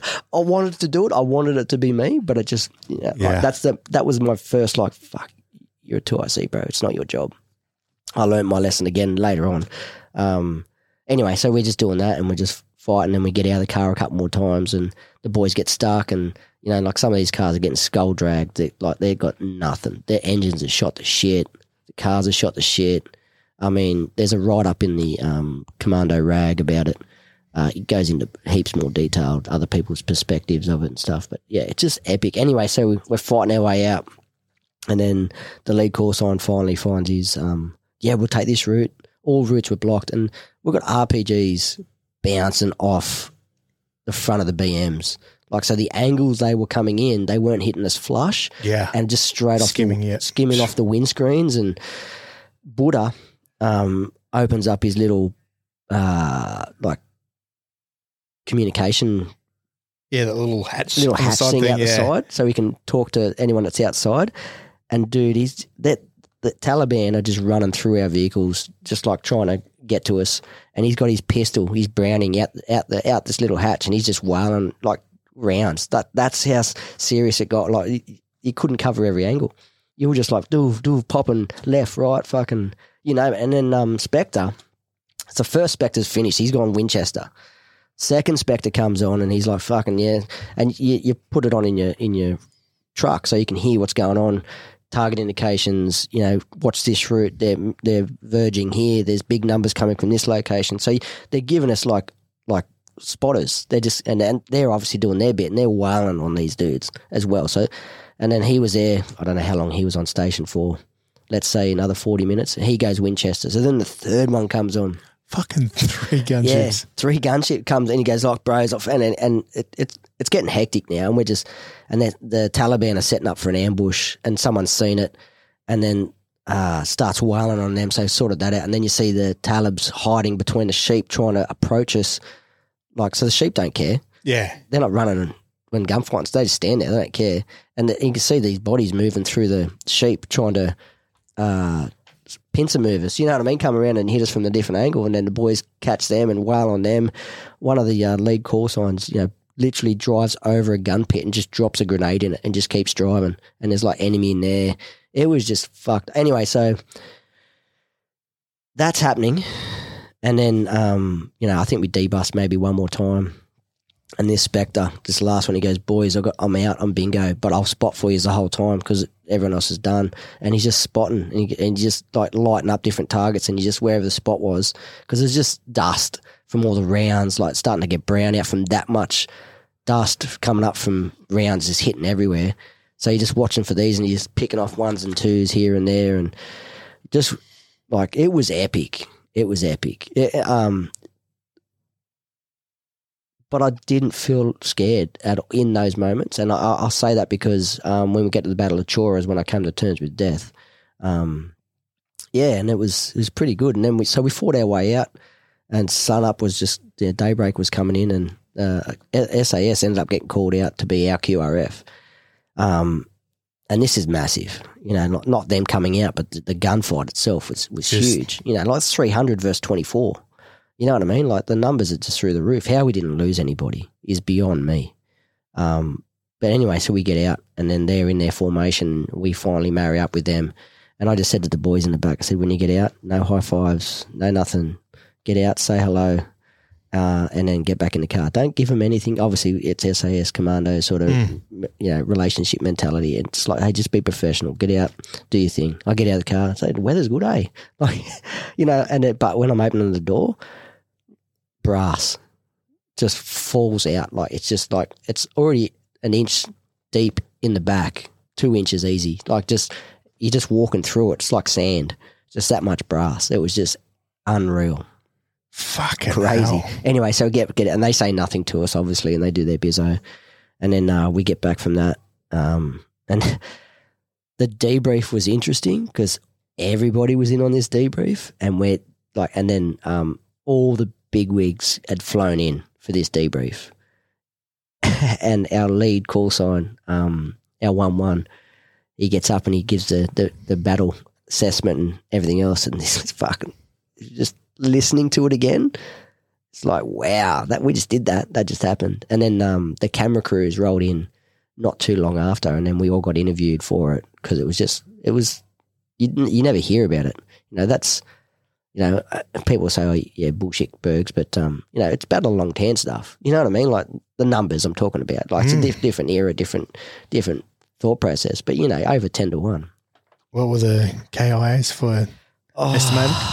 Taliban estimated about 130, but who knows? When you land, give or take, yeah. Well, we landed. So the DA Nile was having a shura with all the Taliban commanders, and all those Taliban commanders were high end, so they all had like 20 PSD. You know what I mean? Like so, and then plus all the other Taliban. That's just their PSD. Then they bring their armies with them, so they were getting ready for the Chora offensive. So it was nuts. It was just crazy. Yeah. And on your guys' half, any injuries? No wounded, no injuries. Just cars were proper fucked. Pizzled. Yeah. Fucking yeah. pizzled, mate. I love the BM. The Bushmaster is we've said this before. It's good for what it does. Yeah. But it's so hard to fight out of because you've only got the three. Yeah, you need to have like a sliding. You need to have a sliding roof, so you just all stand up and just wail. Well, I think they've got that mortar variant where they've got the fucking. Oh, mate. Yeah. I've seen it somewhere. Yeah, fuck. Because we all want to fight, we all want a gunfight, but you're just like, oh, fuck, yeah, okay, get up. You're the dude. You do you, I'll do me. Yeah, So that was epic. Fuck, mate. And then literally we roll out the next couple of days, and we go into Perth. All right, let's fucking bang that just in. Like you just said, let's roll straight into Perth, mate. So Battle for Chora. Battle for Chora and clearing up through to the Baluchi Pass. Yeah. So Perth, obviously, so Perth had the FE Alpha had the lead, and they when they inserted actually into a compound. So they were literally within the village itself in a compound, and then we were to the rear, literally across a dirt road, but on like a finger feature, and then spread out. So we had our mortars set up, and then the sections around this feature. So like a big horseshoe feature, and then command and platoon sergeant and admin was pretty much in the middle. Anyway, so sporadic firing, sporadic gunfights first couple of days, and then our mortar team hadn't been in any gunfights just yet. This specific mortar team, our other team had done a couple of really cool jobs with the SAS guys, and SAS used them for a couple of their tasks and stuff. So anyway, so they getting pizzled, and I just remember running forward, and we were just skull dragging these mortar tubes, and they're underneath their car. I'm like, what are you fucking doing? Like, there's rounds coming in, you just get used to it. And they're like, get in your fucking car and move your car back, get it going, fucking let's go. And it's to no fault of their own, they just hadn't had that exposure. So we're skull dragging, I think even the platoon sergeant was skull dragging it with me, and he is a weapon. Yeah. Anyone that knows this individual, he's a fucking weapon. One of the biggest dudes. He's the smallest in his family. No, he's epic. Anyway, so that's going on, and getting resupplies and stuff like this. Anyway, the resupply comes in, and as the resupply comes in, we get hit again. And there's me and all the other 2ICs standing there, and a couple of diggers standing there with the platoon sergeant. And me and the platoon sergeant are standing there, and all these guys, they're all hiding in and around the car, like. And the platoon sergeant just goes, "This work party's not going to do itself." I just start laughing. I'm like, just unloading cars and just trying to resupply the guys. Yeah. But that'll stick with me forever. Just on the back of this battle mog. The old battle mog. Yeah. Fucking unload. This work not going to do itself. It's fucking epic. Yeah, such an epic dude. I learned so much from him over here. Someone else has told that story. Well, there you go. Yeah, someone else has told that story. Was it a mog, was it? I think it was a battle mog, yeah. Because it was a resupply. I thought it was a Land Rover or something. Might have someone been. else said it. Yeah, someone else said this dude just drives out, he's just got it all there, and there's a gunfight going on, and he just drops it all off. Yeah, crazy. You swallow one of those flies too? No. Yeah, I did. That's where it's gone. Anyway, yeah, so that happened for a couple of days, and then obviously we got the intel and like max exodus from the village of women and children. Combat indicator. We hadn't seen any of this before. Like, this numbers was just through the roof. And the Americans were just coming in as well, so they were on the other side of the valley. Anyway, so the clearance was going to start. I think it was maybe 1 or 2 days in, maybe one. I'm thinking 1 day in. And this clearance starts, and then the Americans are there, and we go in under NVGs the night before, and there was a cemetery, a big cemetery, which was famous in Chora, where all the Taliban used to go up there, shoot, and then just, fuck off from that position all the time. So anyway, we ended up going just below it at that night, and we're the last call sign in the stack, and then we're coming in, and Brett's putting everyone down just to go from night routine through to day routine, getting rid of your nods and putting everything away that you didn't need. And I got weapon in the shoulder. And Brett's going, "What the fuck are you doing? What are you doing, mate? We're in the fucking..." He's like pointing at me like, "We're just in the harbour." And I'm just coming up, weapon up. And I'm like, I've just pushed, just trying to push past Brett so I can get this clean shot on this fucking dude. And Brett just turns around and goes, "Poof." I'm like, "Oh, fuck. He stole me kill." I'm like, I was devastated. Like, I've seen him from everywhere. Like, I'm the last person in the stack. Everyone's doing their thing. I'm just watching this dude come out of this house with this fucking weapon. And I'm like, fucking, yeah, sweet. And I'm just like, I'm not saying nothing. I'm not going to yell because you can't see me. I just get my laser up, and Brett just turns around. I'm like, "Oh, yeah, fuck. That's fucked. That sucks." I'm like, "Well, you got him." So, and then we're sitting down, just getting ready to start the clearance for that day. And then this other young Taliban moving into his fire position for the day starts coming. There was 2 of them actually. And one of our diggers, he's like, "Fuck." And I'm like, "Yeah, fuck, you got it?" Yeah. Fucking, he's all over it. He's like, missed him. And no shit, this dude fucking, he jumped. I think someone else has spoken about how they do this. The adrenaline is a crazy thing, man. He jumped this 8-foot wall like it was fucking nothing. And I'm like, wow. Did anyone else see that? And they're like, fuck, he just jumped that wall. Up and over. Thanks for coming. And we're not going to chase him because that's not our mission. Yeah. They could be like... leading you into an ambush. Yeah. Oh, come on. Yeah. Whatever. So anyway, so we go into our day routine and we start getting the clearance. Anyway, so our call sign ended up being the lead call sign. So we got some intel, as you do, as the mission goes on, of this white vehicle. So we're in, I think, double diamond formation, which is very rare.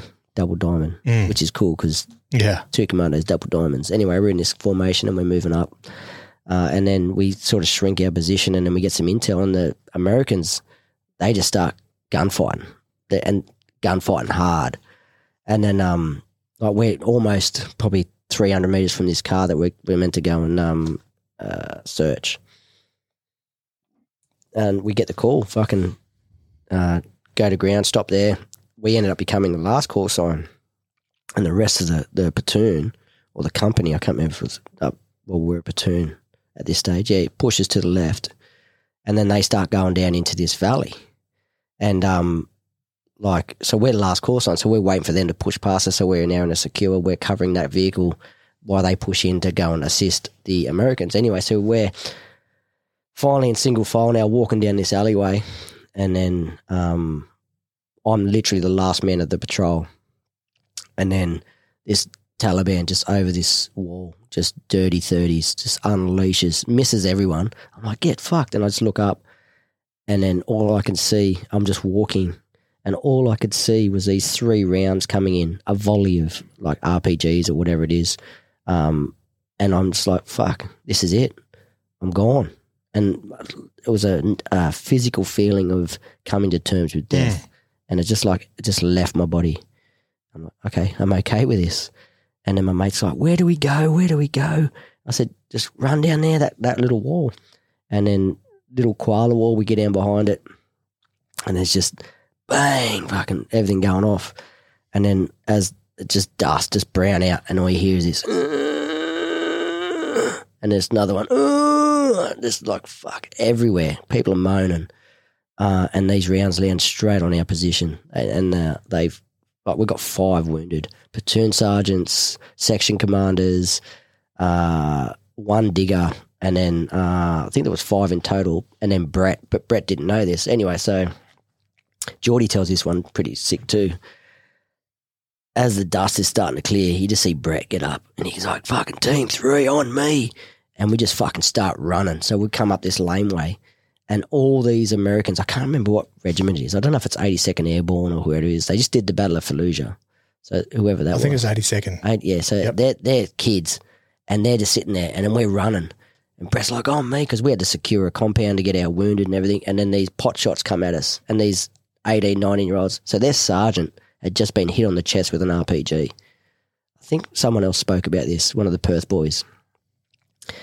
And these young kids, they're dinner dish eyes, man, and they were just like, I was like, oh, yeah, friendly fire, no, it's us, yeah, because it's only 6 of us. And then Brett goes and secures a building, and we marry up with the Americans. And then we get all our wounded in there and get them all sorted, because then we've got a pepper pot with them. And anyway, so Brett just gets our team and separates us, and we just start clearing these compounds. And I think 1 or 2 other guys came on the clearance, because we just grabbed as many numbers as we could. And then I remember one of them 40 milled this door. It was that thick, and all it did was just open it. It was that thick because you couldn't get in, and like you couldn't hammer it, you couldn't do anything. So he just stood back and 40 milled it, blew the door, thinking it's nothing there. No, just opened it. Goes inside, and obviously there's one bad dude up the top. He wails on him, and then there's this bull, big fuck off bull, and it moved. So he just turned and he whack, and he shot it through the hump on its back, and he's, oh shit, there's a bull there, and he's like, and he just kept going and clearing the compound and shit, and like, no, we can't use this one, there's a bull in here, and fuck, so then we go and find another building and another compound, and we clear through to a suitable location, and then we get all our wounded in and patch up what we can and give them the green whistles for... What was the extent of the injuries? Just frag wounds. Yeah. But plenty of them, you know what I mean? Because anyone that knows... For one dude, you're taking out 3 to get that dude out. Exactly. It's easier to wound people than it is to kill them, because once they're dead, you just, you crack on, do whatever. But once you get wounded, you got to deal with those wounded consistently and then dedicate force to secure them back to safety. Anyway, so we get into this compound, and one of the section commanders is like, oh, I'm going to let's go. And he's off his head. He's on the green whistle. And he goes, oh, I want to fucking... We took all their weapons off them because they were just fucked up, like on the green whistle and shit. So anyway, give me I'm not leaving this compound without a weapon. And anyway, so someone unloads their pistol, empties the magazine and puts the magazine back on and gives him the pistol. He's like, right, so he's fucking high as a kite. He's walking out. He's thinking, well, we had to get him out there, and he's just not going to fuck around. So we just give him this empty pistol. He thinks he's got a full pistol, but no way. And then we patrol through, and I don't know if we drop them up, And then, that's what we did. We dropped all the wounded up, and Brett was still going. So then we all whoever was left, we went back in. We married back up with the Americans. And they're like, hey, we're getting hit by these snipers over here. So we gathered all our marksmen, me being one of the marksmen and Brett's a marksman. And then we had like maybe 4 or 5 other marksmen. We had another one in our team as well. So we're pretty marksman heavy. Anyway, so Brett goes in, he liaises. We all stop short. He liaises with the American commander that's there. He goes, yeah, we're getting harassed over there, this, that, and the rest. He goes, I'll stay here. You take the guys forward and set position. So this is another time that I just wanted to be on the trigger. And I'm like, okay, you're a 2IC. It's step back, let them do it. I had 5 shooters with me. And all being marksmen, I'm now the link to Brett and the US and then taking the team forward. Anyway, we take this team forward and we're sitting there and you hear these sporadic. Anyway, so there was all these Taliban in this creek line and one of my mates, he's wailing them and they all kept coming back for this one weapon. So he's wailing them in after, I don't know, let's say half hour, we start breaking back to Brett, and we got 9 of them, and he was so pissed off. He got 8 in the head and 1 in the chest. And he goes, I could have got him in the fucking head. I'm like, well, you didn't anyway. And then the Americans are like, you guys are fucking crazy, man. You Aussies are fucking crazy. We're just like, yeah, woo, yeah, job done. We're not like that, yeah. Like job done, fucking sick, no dramas. Anyway, we're breaking back up to our call sign, and we get the go ahead to go back in. There's more in there. This is where I'm like kid in a candy store. So I sprint down with all the other marksmen and I'm like, fuck, what's going on? And I'm like, it took me a little while and then we're breaking contact. And what I'd done, I'd left one of my good mates in a position and I had to run back and get him. And I was fucking devoed. I'm like, you're supposed to be a fucking commander, a 2IC regardless, and you've left one of your dudes there. So I was pretty fucking devoed with myself there. And then, so I went and got him. He was none the wiser at that time. He was just covering his arcs and doing what he needed to do. And then we break back up to the cars again. And just about to get into the vehicles or do something else, like resupply, whatever it was. And Brett, because I'm counting in all the dudes, and Brett's coming up last, and he just drops. I'm like, what the fuck? And the adrenaline had worn off, and so he got fragged. And the bit of the round went behind his kneecap. So he was squatting at the time on one knee and went through down behind his kneecap and straight into his big toe. So fuck. Yeah. So he got wounded as well. And then I'm like, fuck. So he got casevaced as part of the casevac with the rest of the guys. And then we had another bloke come in who's one of the RSMs down at the regiment at the moment. Yeah, so I'm glad because I was too young to get a team and I just left one of my dudes I was learning. Anyway, so we get back to – so this is over 9 days, all these gunfights, and we're clearing through and like wailing on dudes left, right and centre. Like it was a big – I think the count for that 9 days was 130 as well. Like the Battle of Chora was massive, huge, but very sporadic because it was very planned. Go in and probe. This is now your task. Support the Americans on their side. We're on this side. You go clearance up here and there. Yeah, so it's pretty epic. But when we got back to base, I walked up to my platoon sergeant and I said, because we had pickets, I said, I want back-to-back midnight picket. So I did 2 8-hour pickets back-to-back. I said, if I'm going to leave someone behind, I'm going to watch their back over a period of time. And to me, that was my punishment to me to own and say, okay, well, I'm not going to get any sleep tonight. I'm going to sit here and do my picket watching the boys while they sleep. So that was, putting my hand on my heart and just going, okay, if I can own this shit. The platoon sergeant goes, what'd you do? I said, it doesn't matter. Just give me 2 pickets. So, yeah, that's what I did.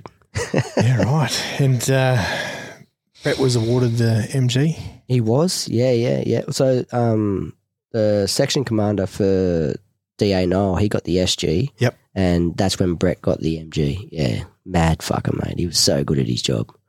Just unbelievable human. Fucking wild, mate. Yeah, such a good human. So this deployment, what, 4 and a bit months? Yeah, 4 and a bit months. rotation 3. Yep. Yeah. Back to Australia, mate. How are you going? How's the team going? Yeah, really good. Everyone's just amped. 07, literally, because most of the boys, some of them jumped ship to another company to get another trip. Like, they were just like gun-ho. But I have a family. Well, I had a wife I got married. I got engaged when I got back in 06. And happy anniversary too, darling. It's our 16-year anniversary. Married today. 22 years together. Yeah. Sorry, love, I've taken him for the day. She's getting her hair done. She's all right. So she's probably happy to be rid of me for the day too. So, where was I? So 07, mate, back to Australia. As you said, boys were jumping companies so they could get straight back into the thick of it. So, I mean, Brett went to Charlie Company back over. I did back-to-back selection courses as an instructor in 07. You get promoted? Oh, yeah. So Lance Jack? it was funny because on our obviously exiting Afghanistan in 06, Brett's like, I'm not going to put you up for promotion. I'm like, yeah, of course. I've been a Lance Jack for like 6 months, bro. I've got heaps of learning to do, no dramas. Like, to me, that was like a no-brainer. Like, he talked to me like, oh, yeah, I'm not going to recommend you for promotion. I'm like, yeah, sweet, bro. That's awesome. But when I got back, December the 8th, I get promoted to full track. But that didn't get recognised until February the next year. But, so 6 months as a Lance Corporal. But, under fire. That was sick. Yeah, so 07, you pretty much spend that whole year back in Sydney. Yep. Still part of Delta Company, but just supplying as much support as I could to the reinforcement cycle as an instructor / both selection courses, as many courses as I could fit in, other than what I needed to do to get back for my trip in 08. Yeah. Just quickly, obviously 07 was the first time the 2nd Commando Regiment suffered some casualties, Marks and Wolseley. Yeah, so Marksy was 08. That's my next trip. 08, sorry. Yeah. Marks 08? Yeah, Marks. Wolseley 07. Yes, yeah. That's, like, I don't know if many people know this, like, Beardy got his VC, Howie got his MG. Like, storming a room for his boys to make sure, like, so when Luke was hit and taken out, Beardy stormed that position, killed the gunners, and then protected Luke's body. You know what I mean? Now, that's epic. Like, it's crazy. And then he died trying to breach another compound to enable his boys' safety and to take out these threats. You know what I mean? Like, it's, I don't know if many people know that, the same scenario of storming a room cost him his life, but yeah, got him the MG and the VC. Like, that dude is next level. Next level, honourable, like, all for one. It's it. Just get it done. Yeah. He's the epitome of bravery. Yeah, definitely. And 2nd Commando Regiment. Oh, yeah. I mean, there was a lot of I'm sure, baddies. Of course. But only one baddie. Yeah. I can't, like, that's what I mean. When I left Bravo Company, it was such a good company, but I'm so glad that I went to Delta because I built my own identity within that company as well. So, yeah. Yeah, so just in regards to obviously Worsley being killed, how was the mood back in Sydney?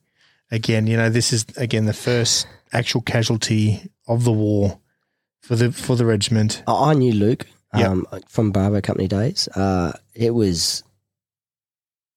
The reality, I mean, and you know why you're there, you accept why you're there, but you just never think it's going to happen. Especially after what you've been through. Yeah, that's right. Like fucking gunfights. Yeah. And it's surreal. It's somber. It's so hard to explain in that moment of just reflection and dedication to duty, and then, he gave his life doing what he loved with the men he loved for the country he loves, so you can sort of go, okay, all right, and that's what I'm doing. When I did selection, there was no extra money. You know what I mean? Like, we didn't get paid the bickies that the boys are getting paid now. Yeah, so the loyalties and he was like old school soldiering to a degree of the loyalty, your mateship, and he epitomised a lot of those attributes as well. Like he was such a well liked human, and it's just it was a shock. Yeah, a shock. As bad as it is, like it was a good way for you guys to snap. Yeah, like, understand this is the fucking reality. Yeah, bro. It's not. We've just been through all that shit. We survived, but this can happen. Yeah, and I mean, you can only train so much before luck isn't on your side. You know what I mean? Like our drills, second to none. No dramas. Our commitment, second to none. But some days, it's just your day. Yeah, exactly. Yeah. Which, as we know, moving forward over the next couple of years, Second Commando Regiment fucking cop the worst. Marksy they take the most the next one casualties. Interesting. So. Yeah. But mates, so 2007, you're back in Sydney, just bit of a swinging dick, playing a bit of footy. Yeah, I played. Actually, I was on the amphib course, and I was the hooker for the army side, and we played the RAF at the opener for the 07 Test match. I think it was. Yeah, nice. Yeah. Beat them. We did 26-24. I think I got the ugliest man in rugby league poster 2008 January. I had the Zorro tape on. I was cut under one eye, and at the top of the other eye, I was concussed. Yeah. I was, like it's proper army footy, like. Yeah, blood sport. Well, it is to like to a degree. When I was getting patched up, the other hooker went on. His name's Rabbit. Obviously goes for the Rabbits, and this RAF dude was knocked out, and he's like, "Yeah, you got knocked the fuck out." And everyone's like, "You can't say that. You're on camera, bro." Like, you got knocked. He's just like yelling at this dude. It's like, "Yeah, okay, this is defense rugby." Yeah. Thanks for coming. So it's a battlefield. Yeah, it is a battlefield. Yeah, but I mean, I don't remember most of the game. If anybody has any footage of the 07 pre-test match, please send it to me. I need it. I don't remember any of it. I don't. That's another funny story. But yeah. Yeah, right. 07, was Patrick Inskip playing footy then? I couldn't tell you names. Yeah. What position? Oh, fuck knows. He's got the fucking little moustache tattooed on his fucking he was. Yeah. Skipper. Patrick Inskip. Yeah. He's a fucking larrikin. Shovelhead? Is that him? No. I remember the dude though. Yeah, Skipper. He's a fucking absolute mad cunt. Good cunt, mad cunt, larrikin. Mate 08, instructed on selection courses and then deployed for his second trip back to the GAN, mate. So this is another interesting one. So I was made Brett's 2IC last minute. One of our team commanders, for whatever fucking reason, had an OPSEC breach literally the week before we were going. So I landed in country as a team commander. So I got my first team in country. Oh, shit. Yeah. So 08 was an interesting one. What month did you fly? Do you remember? I think we were snowed in for the first 10 days. So I'm going to say February. I'm going to say early. Someone can correct me if I'm wrong, but I think that's when it was. I remember we made snowmen and shit and they were carrying grenades and shit. It was pretty funny. Yeah. So this is Bravo Company? No, this is Delta. Delta Company, sorry. Company, yeah. Rotation 6. Yep. 2008, yeah. Yeah, gotcha, mate. And so this is, a year and a bit after your first deployment. How much has TK changed for you the role? Well, not so much TK. The role, this is my first observations of tactical change from the Taliban and tactical change for our tactics, noting BMs. We still had SRVs. But more implementation of BMs at certain times and certain periods. ID threat was up. Yeah, and a little bit of helo work here and there. But we were still rolling around in our SRVs, no dramas. Yeah, still banging them in. Yeah, because at the end of 2007, Trooper Poppy Pierce was killed from an IED. So obviously the ID threat started to definitely make its way into Afghanistan. Mate, run us through this deployment.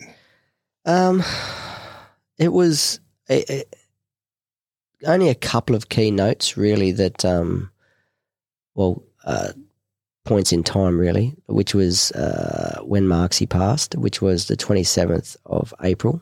And I remember the Anzac Day because I had all these extra shipping containers put in so we could all stand up and you could see down into where the crowd was. Yeah, I was there. Yeah, at our Anzac Day. I was everywhere. Yeah, right. Yeah. I remember getting on the piss with you boys. Yeah. Because actually your RSM didn't like us. He got all our grog so that you guys could have 2 beers. Yeah. And then wouldn't let us drink our own beers. Oh, mate. We didn't like him either.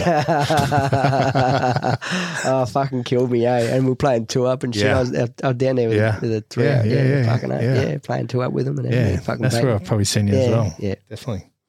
And then obviously we rolled out on the 27th, and we were doing a patrol through China Calais, which is where everybody has talked. Like Dave spoke about his OC getting shot in the arse and the platoon commander in the leg, and anyway, so we're on a patrol coming in from the other direction. We come in, I think we went up past the pass and then came back in through down the valley and then in through China Calais itself. The other platoon was at the other end coming the other direction. So we're sort of like looping around. Anyway, so we had the intel come in, a bit of chatter about an IED strike. So we had, as we approached the village, we had guys out on foot patrol. So just to put it into perspective, this location is where the Russians got their ass handed to them by the Mujahideen and the Chechen snipers and shit. And then we're rolling into this village after Alpha Company's been hit there, Bravo Company's been hit there, and now we're going in. So we got this chatter. So we had like foot patrols out with our minesweepers trying to find these IEDs so we didn't, get ambushed with an IED strike. Anyway, so we coming up into this pass and it gets very windy and narrow, and then all hell breaks loose. Fucking just getting hit. Really accurate rounds. Anyway, so I come up and on my right, on my left is a hill, a mound that I couldn't fire up to get any movement, and the OC and command were pretty much up in the mountain anyway watching. Taliban up there too. And then up to my right was like a real sharp shale volcanic rock sort of face, and you couldn't drive up there either. So my car was just short of that so they could fire, and then behind him there was another section and then the mortar team for their section. So the guys at the back, they really got their asses handed to them. One of our mortar guys got shot in the ass. A mortar commander, a good mate of mine, I'll tell that story in a minute. But anyway, I break, excuse me, I break out of my car, 3 rounds at my feet.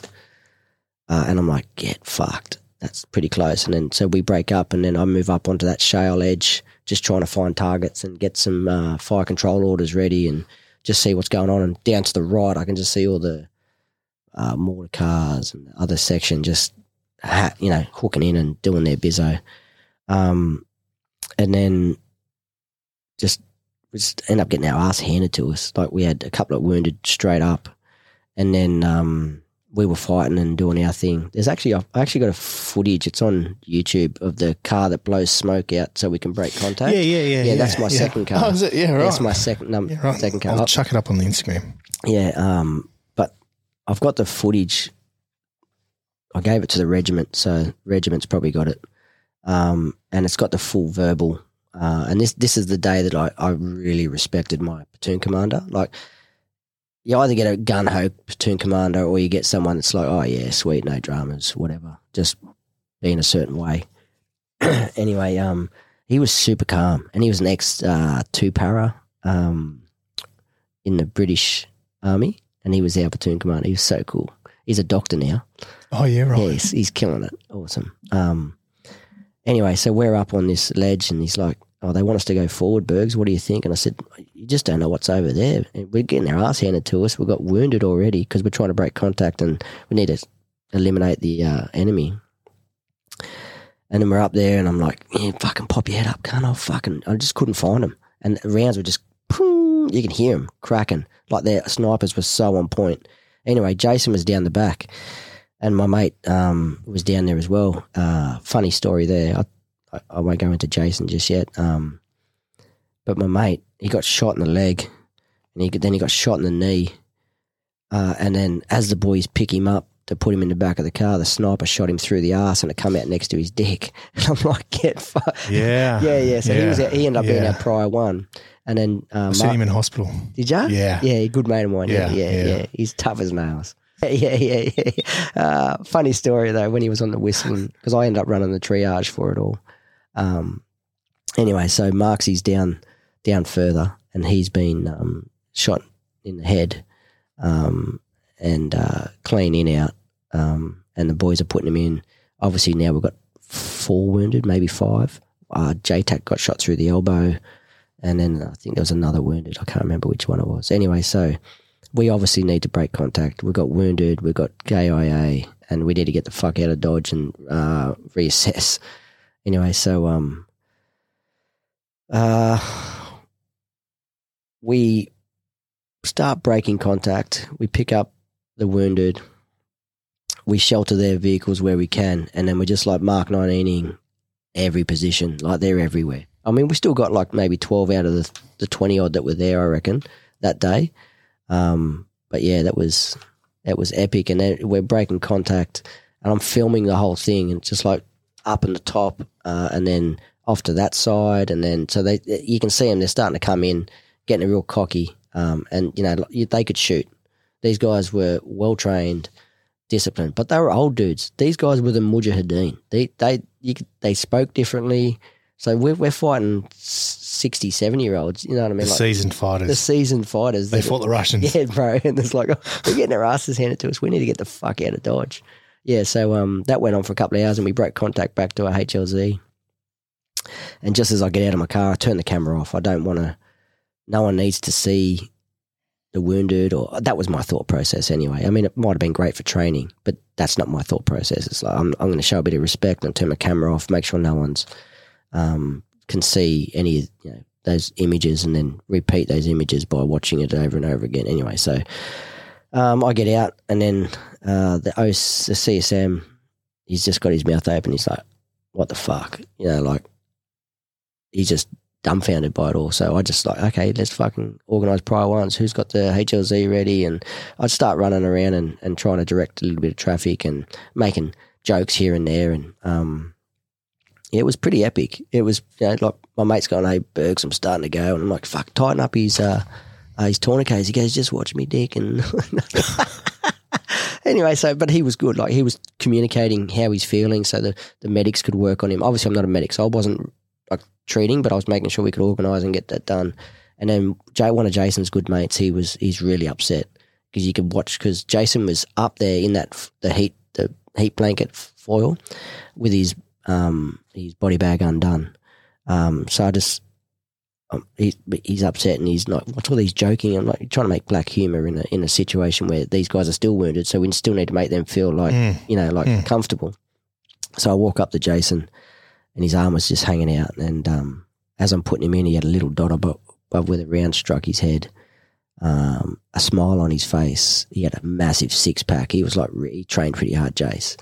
And he had a Southern Cross on his chest. So as I'm putting his hands so I can do up the bag, I put his hand over his Southern Cross, and I'm like, that's to me, I'm putting a comrade in a bag, but that was a good memory. You know what I mean? That was like, okay, that was my moment with Jason. Like, so, mate, thank you for your service. Did him up, and then just organised the rest of it. So that was pretty epic, that one. Yeah. Fucking hell. Yeah.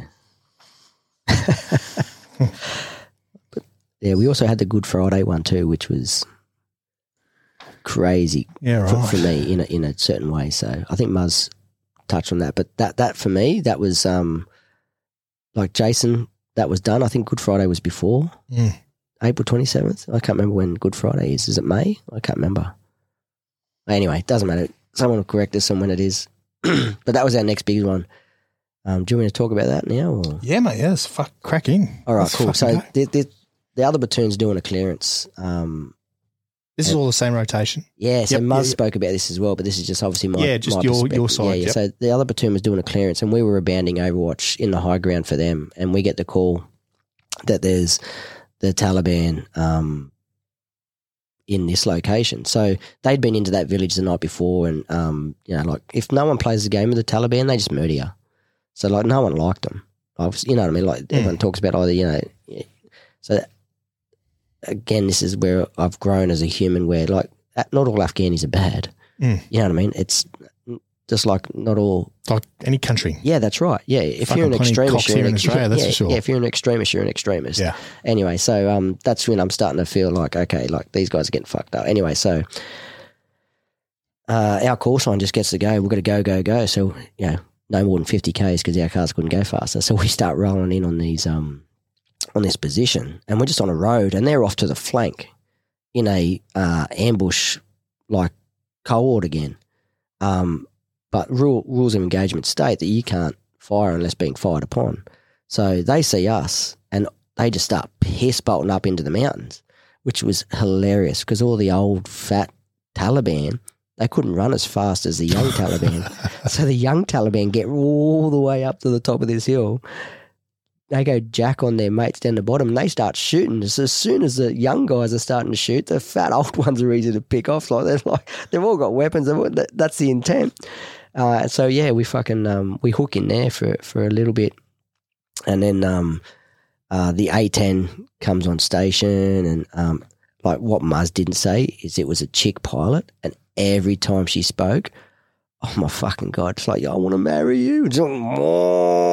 Just doing this filthy gun run on these motherfuckers. What was her call sign? Someone said it.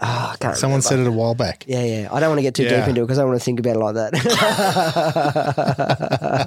Oh, dude, her voice was just like chocolate. It's like, oh my God. And I'm going to come around again, do another run. I'm like, yes, you are. You're fucking sick. Yeah. And anyway, we're about, I think it was about a 3-hour contact.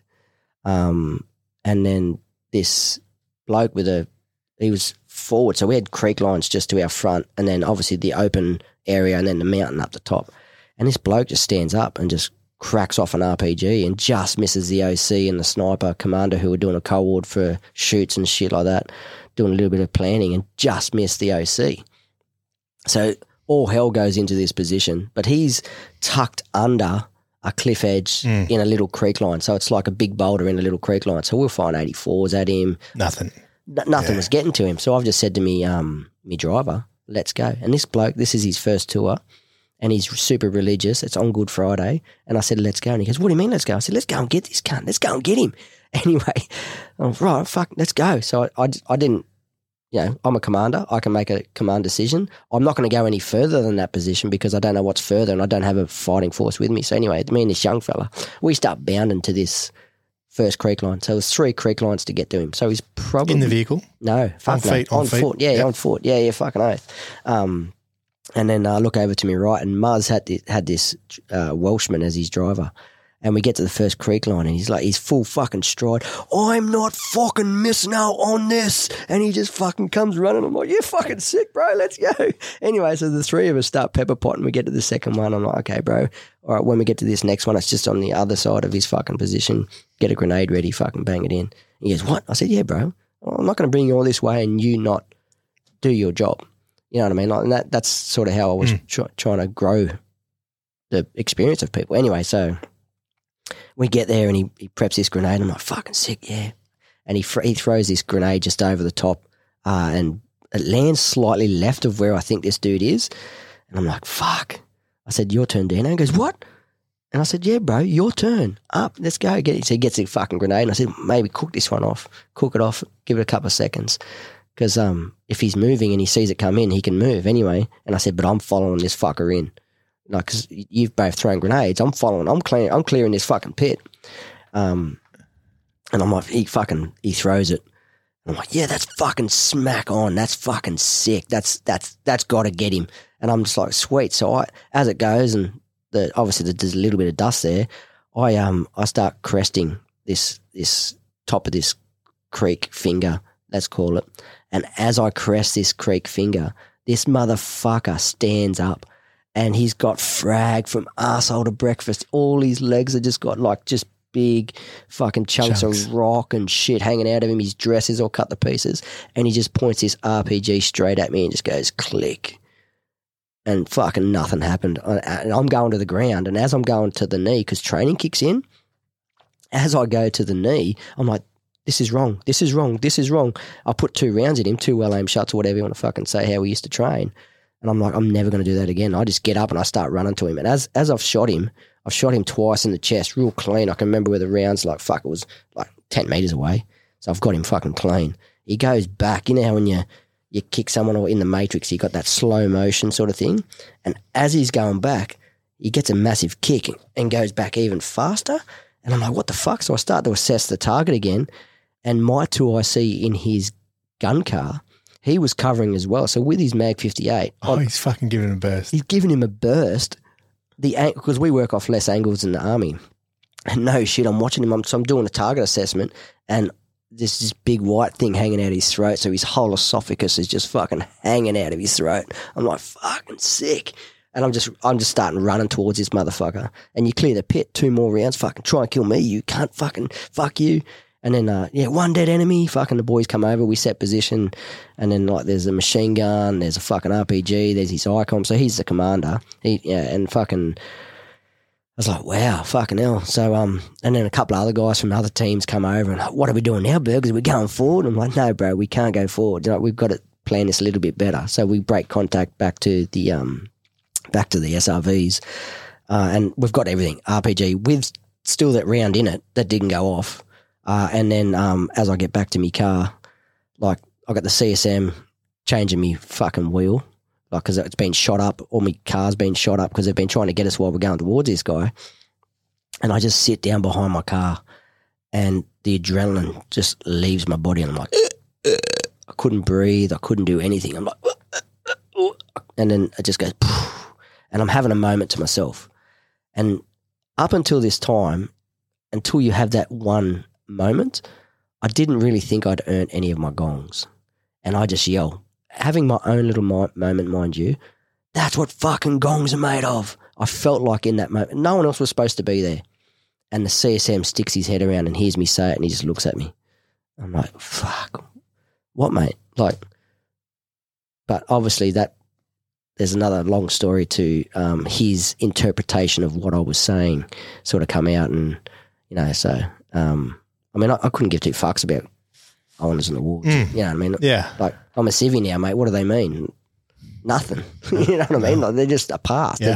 They're just like a fucking counterweight. You know what I mean? So, but yeah, and then that happened, and then we all still in contact, getting photos with the RPG on the shoulder and all these fucking sick fucking. It was funny. It was funny. But the CSM changed me tyre for me. God bless him. Yeah, so that's how that went down. But that was epic in itself. And then the boys went out and did a clearance.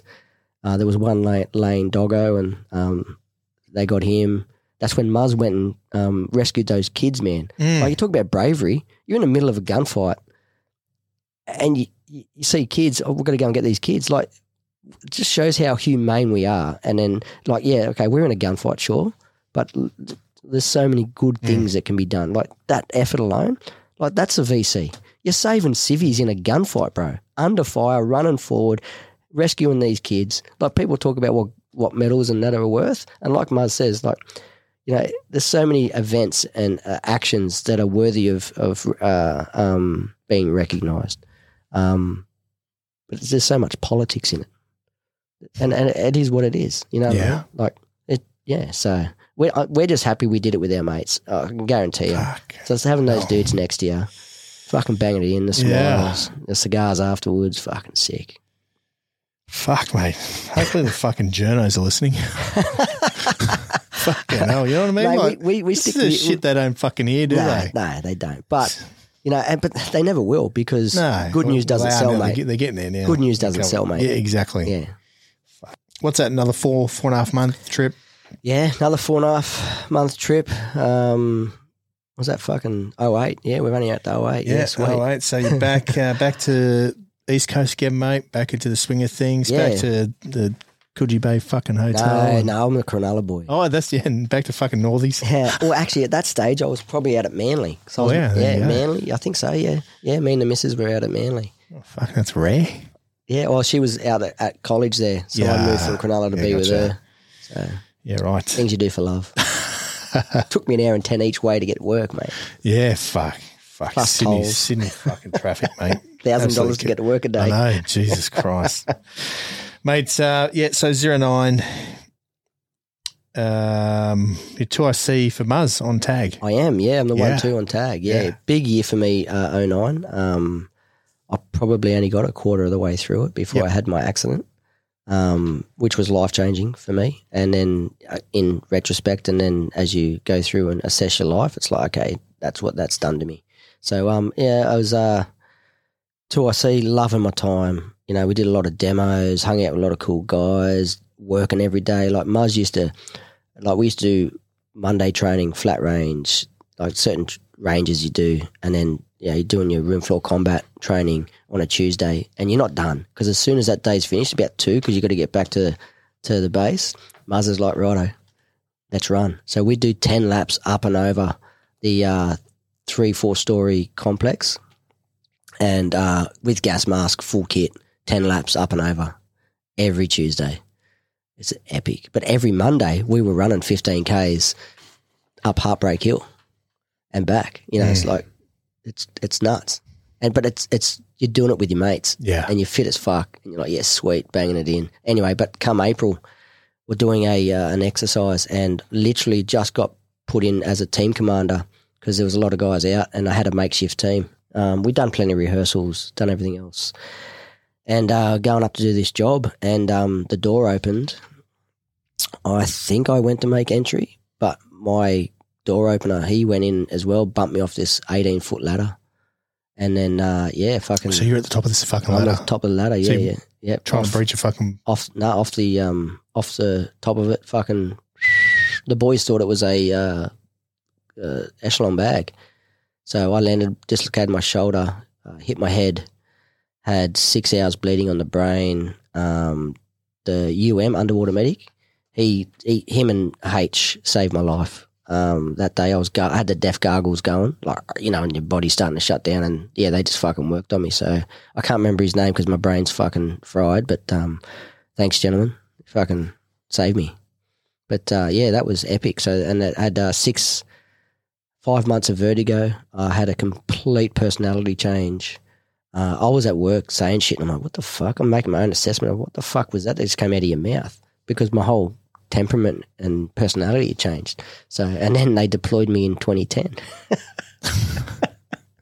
This is where I started running my mouth a little bit, but now that I think about it, that's what brain injuries do. Yeah, of course it does, yeah. Yeah, they change you, and so.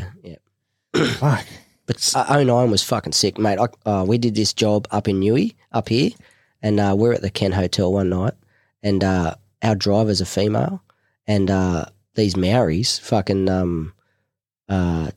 threw a drink in her face, and I just turned around and go, what are you doing? What the fuck are you doing? And then next thing you know, like the boys had just called out this fucking saying, and the whole of tag took these 12 Maoris out the side, and it was like a fucking massive pub brawl, just destroying. Probably won't put this in your fucking podcast. It was fucking nuts. Oh no! Anyway, we fucking fuck the Ken. So we rang the buses, and the white buses, coasters, fucking open your door, drive slowly past this position, and we fucking broke contact out. Just break contact off the site, leaving these fucking Maoris bleeding. But the boys ended up punching each other. It was just fucking nuts. Yeah. Yeah, crazy. Was that after Newcastle Knights thing? Nah. Is that a different one? Scott Ryder put up a picture? Oh, that was 2 years ago, the Knights grandstand thing. Yeah, right. Yeah, no, this is 09. Yeah, gotcha. Yeah. So how long was your recovery? 5-6 months. Yeah, and then deployed again as a team commander in 2010. Yeah, shit. So you're somewhat recovered, not fully. Well, you never fully recover from a brain injury. Especially, I have CTE. I have my frontal lobe has shrunk. I've got MRIs. I think with all the gunshots and explosions as well, doesn't fucking help. Yeah, true. And then obviously falling off an 18-foot ladder definitely and I'm only doesn't. 5'3", so definitely it was longer. It was long. It fell over about 3 kilometres. Yeah. Mate, so 2010. So obviously they put you back in the team. What company? Back to Delta? Still in Delta. Yeah, still in Delta. Banging it in with the hitters. Yeah. Back third deployment to Afghanistan, mate. And however, had a bit of a fucking falling out with your boss. Well, it was early on. So our first job our first job out was the belly button feature out at Gombad Valley. And it was fucking 5 days of intense fighting. It was intense. They just hit us, especially the guys on the hill. Like our support on the hill was getting wild. Our command structure got hit on the belly button feature. We were just getting hit crazy. Anyway, when we started getting hit, me and Muzz go into gunfight mode, and we're at the front of this compound. Yeah, we'll do this, we'll do that. And that's just how, to us, it's normal. You're still Muzz's too, I see. No, I'm my own team commander. Oh, your own team commander now. Muzz is another section commander. Gotcha. Yeah. And then, so the boss comes out and he goes, just fucking settle down. I said, don't tell me to settle down. We're doing fucking what we need to do here. Like, and then, so obviously the first 5 days, and he didn't like that. It's like, just let us gunfight, bro. Like, this is what we do. And he was gung-ho. He wanted to be a part of everything, be in everything. Anyway, so that didn't go well for the first 5 days for us, but we were gunfighting, sent out. We were doing clearance, like overwatch of the massive big creek line. We had to do so for anyone out there that thinks selection is hard and everything else, like I had to resupply the command HQ up on this mountain. I had to walk through this creek line. I'm carrying all my fighting gear. I got one sandbag full of ammo and food on top of my gear, and I've got one sandbag in each hand full of ammo and food. I'm carrying, I reckon, 80 to 100 kegs on hard. And, that's when it's like, okay, that selection did this. That's what they set you up for. This is what they set me up for. And they needed resupply. Me and H give fist pump, fucking, how you going? He goes, yeah, it's fucking pretty loose up there and loose down here. And, yeah, so I was like, fuck yeah, I just carried all this shit out. And I didn't make the boys do it because I need them in Overwatch. I need them doing certain shit. And I've only got an M4. They got the long gun, the heavy weapons. I don't, just because I'm the commander doesn't mean I can't do some of these jobs. Plus, I get to do a one-on-one with the company sergeant major, how they're doing. If there's anything that needs to go back, I can pass that up. So, it's a bit of link-in. So I just had to suck it up and carry all that shit. And then he had to fucking hook it up this hill. Like, it was nuts. It's funny you say that because I've spoken about with John Dixon. Oh, yeah. Same, similar thing. He goes back to the training days carrying fucking jerry cans or carrying stretchers to carry one of his fucking mates out 10 kilometres, in a body bag. So there's method behind the madness that the army does. Yeah. Anyway, so we were doing that for a couple of days. And then so we'd been supposed to be there for 3 days. We end up being there for 5 days, and we're like, okay. So then my team, we were supposed to be tasked for 2 teams to go and secure the extraction HLZ, overwatch of the final village clearance, and then overwatch of the clearance force coming up the valley. So you got all eyes on, and the enemy resupply route, which was where we were getting hit from. So I had my gunner and my senior digger overwatching the HLZ, the enemy resupply, and the last contact site. So they had the gun and they were on the glass. I had my 2IC and Nick Mann around the front watching and overwatching the last village, and I was overwatching and watching the guys clearance up so I could get eyes on the call sign, and then I could turn around and I can observe everything from those positions. Anyway, I got to a certain point in the morning and my senior digger had been on the glass for 3 hours. He goes, bro, we need to change out. We've been on this glass for 3 hours. I'm like, yeah, sweet, no dramas. You crawl out. So he crawled out. Then the gunner crawled out. So the gun's sitting there by itself. There's only one way in anyway, so it's easier for both of them to crawl out. I literally was going to turn around and crawl in and we just got whaled. We just got hammered. I got fragged in the back. And then we got no 7.62. My 7.62 is now out the front. My guys are around the side. I'm like, I can't hear anything from them, and they're just getting pizzled. One's hiding behind a rock. I'll get to the story in a second. It's pretty fucking hilarious. And I'm sitting there and the boys are just digging in with their eyebrows. Like, we're just getting pizzled from 3 different sides here. And I'm like, righto, I got to get that gun. So I moved my senior digger over, and I had this little corridor. And I said, you fire to the right of this, I'm going to get the gun. So I gave him, I'm running forward with no weapon, getting pizzled, and I run forward, I pick up this 7.62, and the body armour. The body armour is carrying 400 rounds plus all his food and water. And I just throw the body armour, and I take the gun, take it, put it back in front, and then the body armour just shattered because you got those wires in it for the quick release. There was that much pressure and weight, and obviously as the adrenaline's pumping, I'm just throwing this thing like it's like it took a lot of effort, but I got the weapon and ammo back there anyway. So I take my M4 back. I swap positions with him now. So now he's covering with a 7.62 weapon, and I'm just laying down. I'm like, fuck. And I'm like, you ready? And he goes, yeah, I'm ready. Are you ready? I'm like, fuck, Lord be with me. And he just puts his hand on my back of my calf just to let me know that he's ready to go. I call it the hand of Brian. And then I'm like, fuck, all right. I prayed to God. I just got rounds bouncing everywhere, and I just fucking get up and I just start running around to the front where the front position is. And as I'm running, like, there's rounds just pinging. I'm just like fucking chicken running, and I just see this big ass sticking out. So imagine a pie with a piece of the pie, or a pizza with a piece of the pizza missing, and he's buried his head down into this fucking piece. And I just start laughing, and I just run up to him and I slap him on the ass as hard as I can, and he just pings up like a fucking rabbit out of a hole. And I said, what the fuck are you doing? And he goes, what the fuck are you doing? And he goes, I just didn't want to get shot in the head. And he's got this frag mark, so he's got 3 eyes. So he's already been fragged in the head, but he didn't want to get shot in the head. So I take his 203. I got a bandolier of 203s on me at the moment. And I go, you fuck off, you get back there. And then I go and get Nick, and Nick's like a boulder size of your chair, and he's hid around this boulder. He's been shot through the glove, and like didn't get him, just like tore his fucking glove apart. And he's just buried in behind this rock, just like, so nothing can get him, but he's just like cuddling this rock.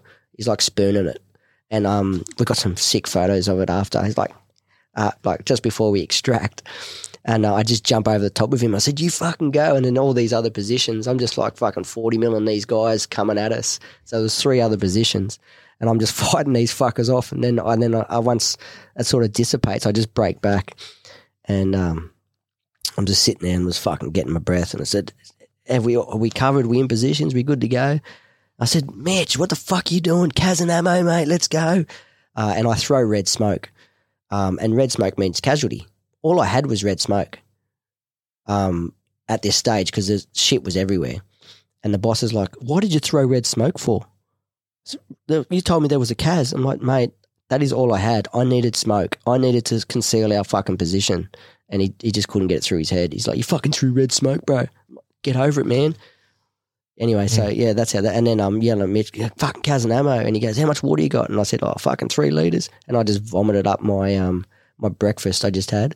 I said, make that 3. It was chili con carne too, the MRE chili con. I just had chili con carne at fucking 4 a.m. in the morning or whatever it was before sun up. Oh, mate, and it burnt my throat coming back up too. It was like, oh, it's just like, yeah, make that 3 litres, mate, I'm fucked. Yeah, that's how that went down. And then the snipers come up.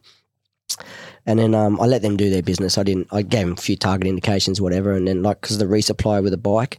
Anyway, this guy was getting off the bike and he was resupplying the enemy and doing his thing. And then old mate was on his binos and he ducked down behind the grass on his binos. And anyway, I watched one of our dudes on the 50 cal just line this gun up. Oh, mate, it was fucking epic. And I just watched him shoot this dude's stomach through his asshole. I was like, fucking sick. I was like, do you see that? He's just like torn in half, mate. Just destroyed. Like that was the fucker that was just fucking with us for fucking ever.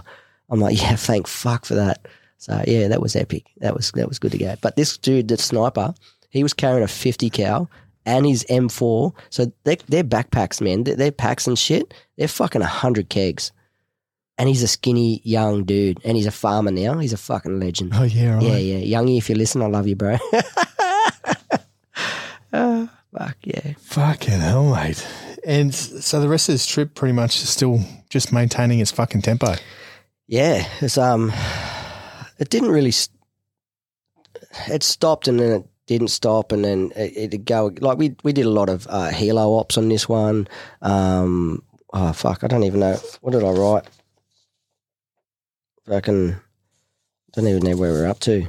2010. Combat Valley, covering Muzz. This is when the other platoon as well. They did that Zabat Calais fucking job. they landed on 14 RPKs, man. Like, fuck, that would have been epic. I was in the company, but we weren't on the job, and I'm just like, wow, dude, like, fuck, a whole company. And they landed, like, a platoon landed on 14 RPKs, man, and that was an epic day. Epic day. I remember having an argument with their platoon sergeant because he was like, yeah, our platoon did this. I'm like, we're all one company, bro. And I was dressed up as a jockey because it was Melbourne Cup. Oh, was it? So my missus sent me over I had the boots with the flares on the side, oh, mate, it was good to go. Yeah. And I'm having an argument with, dressed as a jockey. Yeah, I won't mention his name. You know who he is, though. Yeah. Yeah.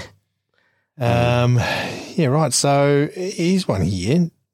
Then when fucking my birthday. Yeah. The 14th of October is the day before my 30th birthday. Actually, we're doing a job, and then we're all in position, and my senior digger goes, "There's guys walking." I said, "Just keep an eye on them, keep an eye on them." And then he goes, "There's more guys walking. Just keep an eye on them, mate. It's all right." Yeah, I just keep reporting it up. Oh yeah, no moving. Just let them go because they're not posing a threat. And then he goes, got one dude with 2 PSDs and they got weapons. I'm like, fucking ping, I'm straight up. And by the time I get down, so I got me rock climbing shoes on. By the time I get down this face, there's me. I've already sent 2 dudes up to high Overwatch. And I just start running down this thing. And then this dude with a PSD, they had a Hilux there loading all these fighting age males up. Like there would have been 10, 12, 15 fighting age males in the back of this Hilux. As you know, that's how they roll. And I'm just like, Drej, I saw the pot of car. Stop, put your hands up. Anyway, so we caught the first 5. There was me, my 2IC, and my senior digger at the time. And I just told my senior digger because he was just at the back. I said, you watch these guys. He was fucking devoed because, you know, like we're running after these dudes. And I'm like, crack on a knee, crack. And I wailed this dude straight through the chest. And then I got the driver or the passenger through the neck.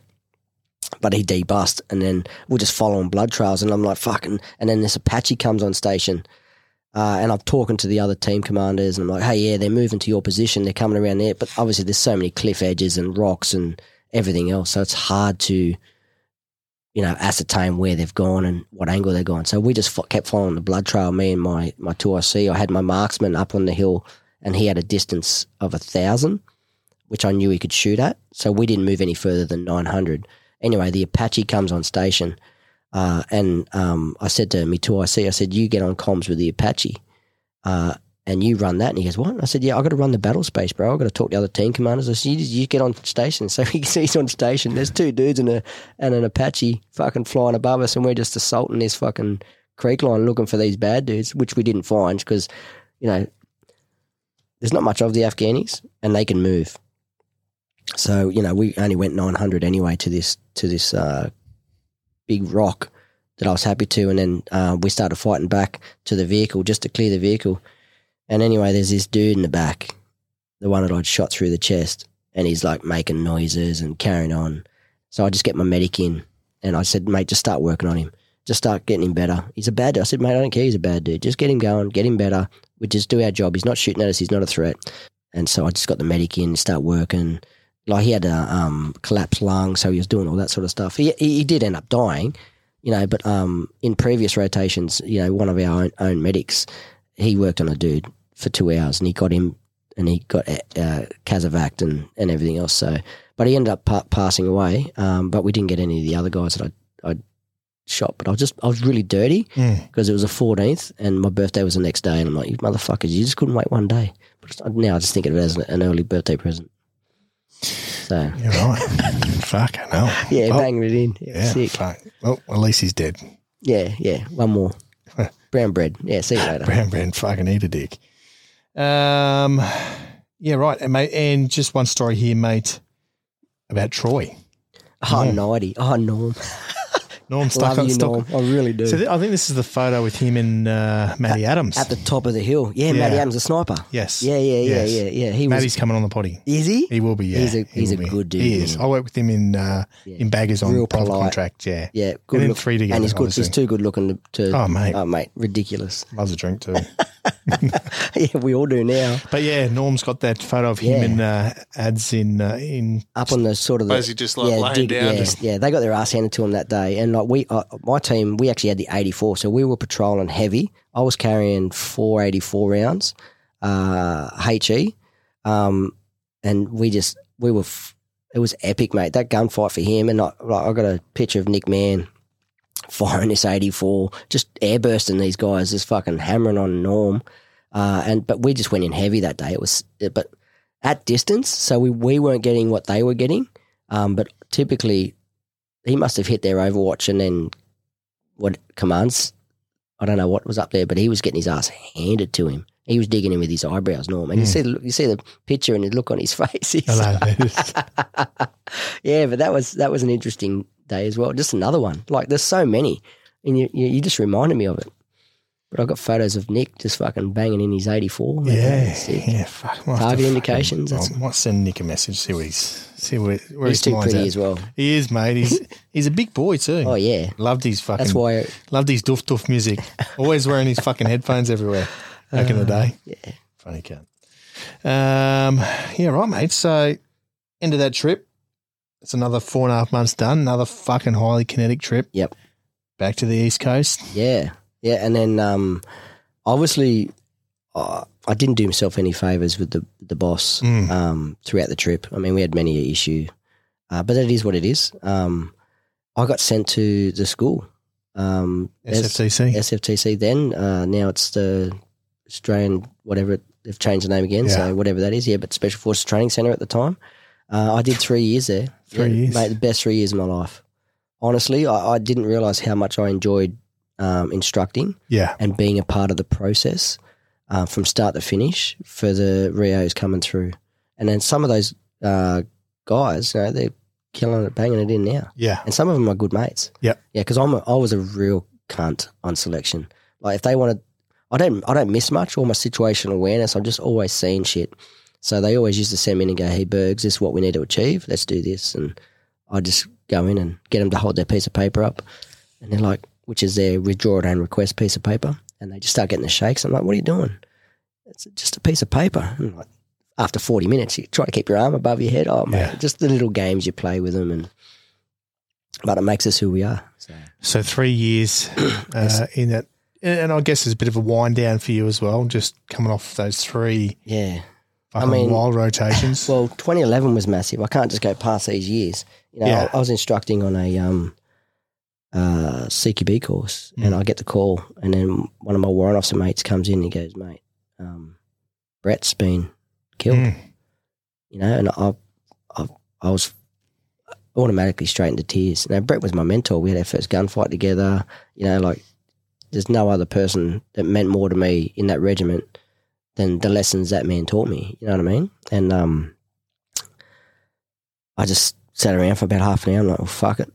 I was just about to go up, and the boys had finished setting up the range and all the students were there, and I just started staunching the DP's line, just telling them, hey, a fucking warrior died today. Just really trying to pass on to them the importance of what you do. What they're doing, yeah. And that it's not a joke. So if you're not here to be serious, then you shouldn't be here. And so should I have gone up? I'm glad I did, because it made me ground myself for that moment and not really think about Brett. But that hurt a lot. I ended up escorting his grandmother to the funeral, and to see a hero like that go out the way that he did, and with the respect that he got from not just our community but from society itself was definitely worthy. And he's buried in Rookwood's cemetery. He's got his own little space there, and he's the first person to be buried there since World War II. Shit. Yeah, so very special man. Some of the boys, his birthday's the 9th of July, go and have a beer with him and check in on him, and he will always be a part of so many of our lives. I'm just grateful that I got to experience Brett. Yeah. Yeah. That's sick. Yeah. And then 2012, one of my other close mates who was also in that team, he got shot. He got shot twice. in the leg. I think he got one in the leg, 2 in the body armor, and 2 ricocheted off the helmet. And there's footage of that, of the boys casevacking him down a creek line, which is epic. Like doing a fighting withdrawal with a casualty. Again, that's why you do your selection. That's why, you get put into those moments of, can I do this? To test your resolve and your willingness to be part of that team. So, yeah, not only that, 2012 probably changed my whole career, to be honest. Getting charged on my sub 1 for sergeant, actually. Yeah, that was epic. What did you get charged for?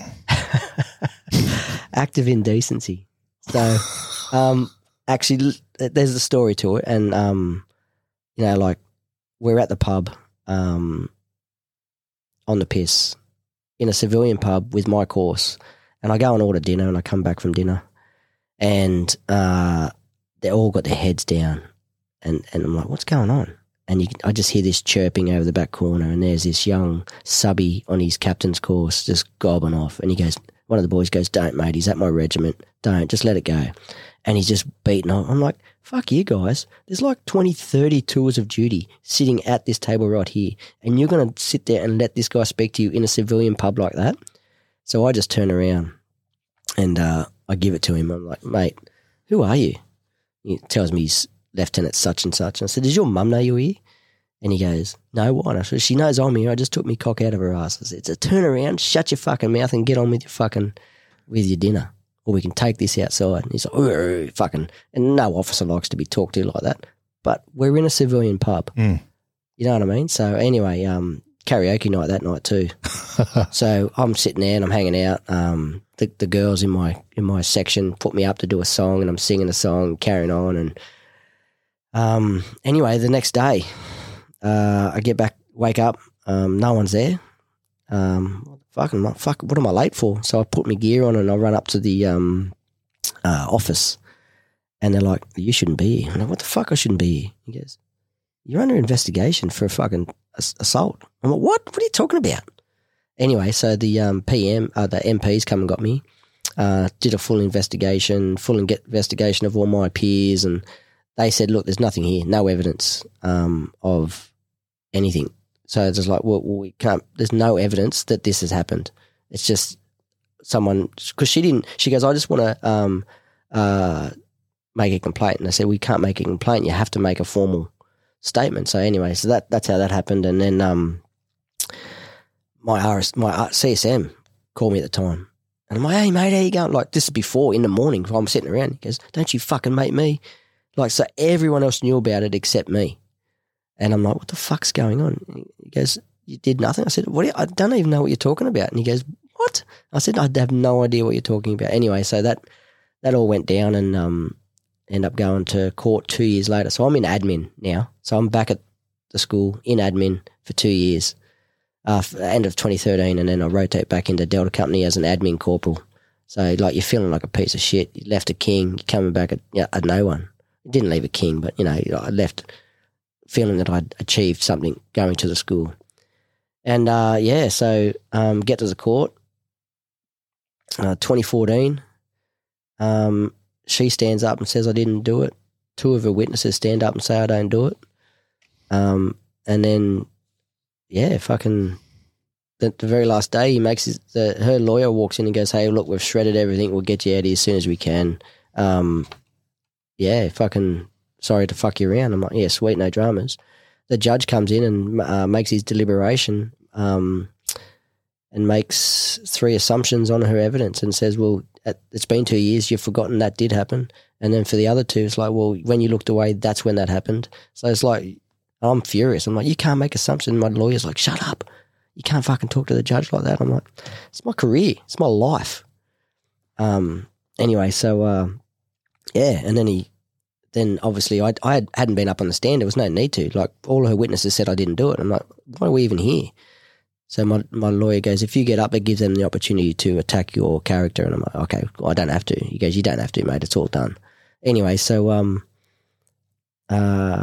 obviously he goes and finds me guilty on 2 counts.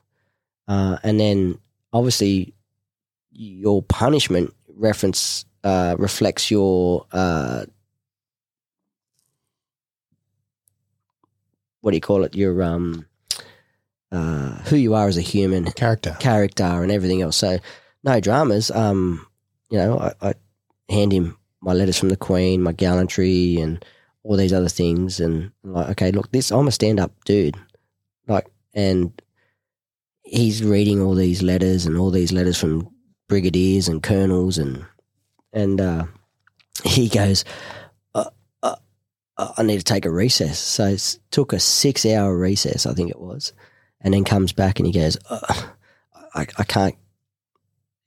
You're a modern day hero. 7 years loss of seniority, but I should have been out of the military. And I wanted to be out of the military for the simple fact is I was going to sue them for everything they had. But I'm like, okay, well, we'll redress this, thinking that the defence pays for that. And my lawyer's like, no, that's not how it works, mate.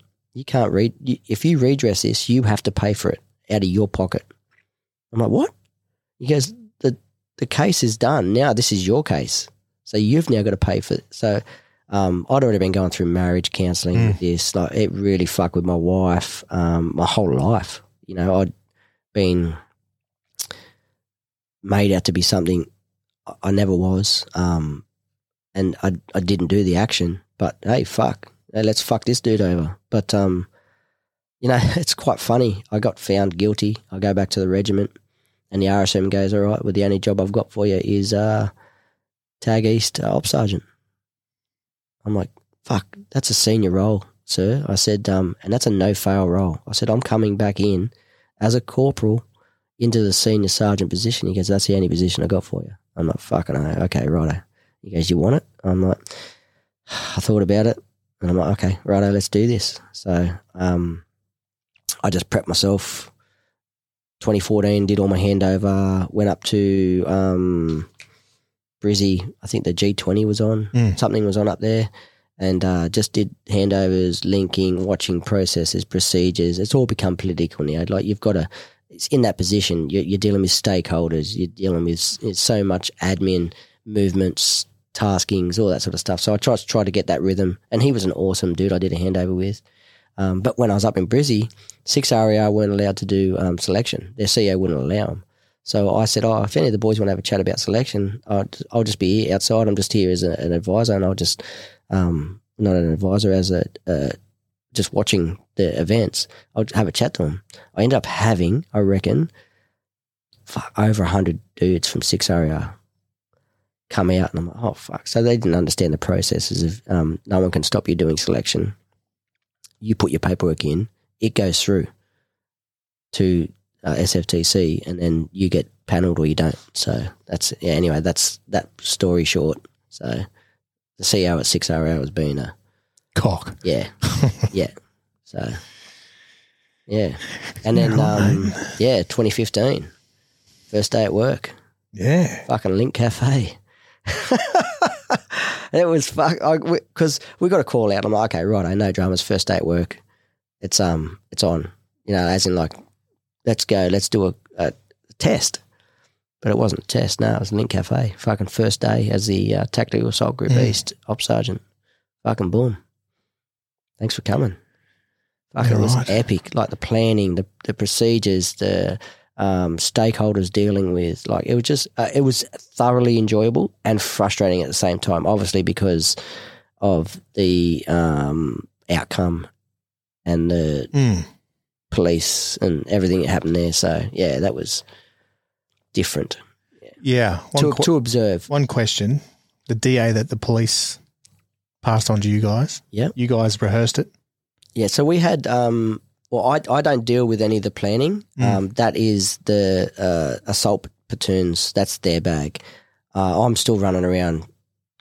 I knew and I saw the full setup of the Link Cafe per millimetre set up from in the range, set up, ready to go. So the boys knew every entry point. They knew everything. And it was just like you could walk through the Link Cafe as if that was a Link Cafe. That's how well it was set up. And that's the facilities we have to facilitate things as like this. And that's how good our range staff are. You know what I mean? Like, okay, they need this, and most of them are ex-shooters. You know what I mean? Like it was frustrating. And then, you know, like without getting into, I mean, it's not their fault to a degree. Like, you know, they wanted to talk down the dude. Yeah, sweet, no dramas. That failed. You know, we couldn't shoot through the glass because it was an old bank. You know, there's so many things that just weren't accessible to, you know, the general public typically don't know this. You know, like you couldn't shoot through the glass because it was that thick. It was an old bank.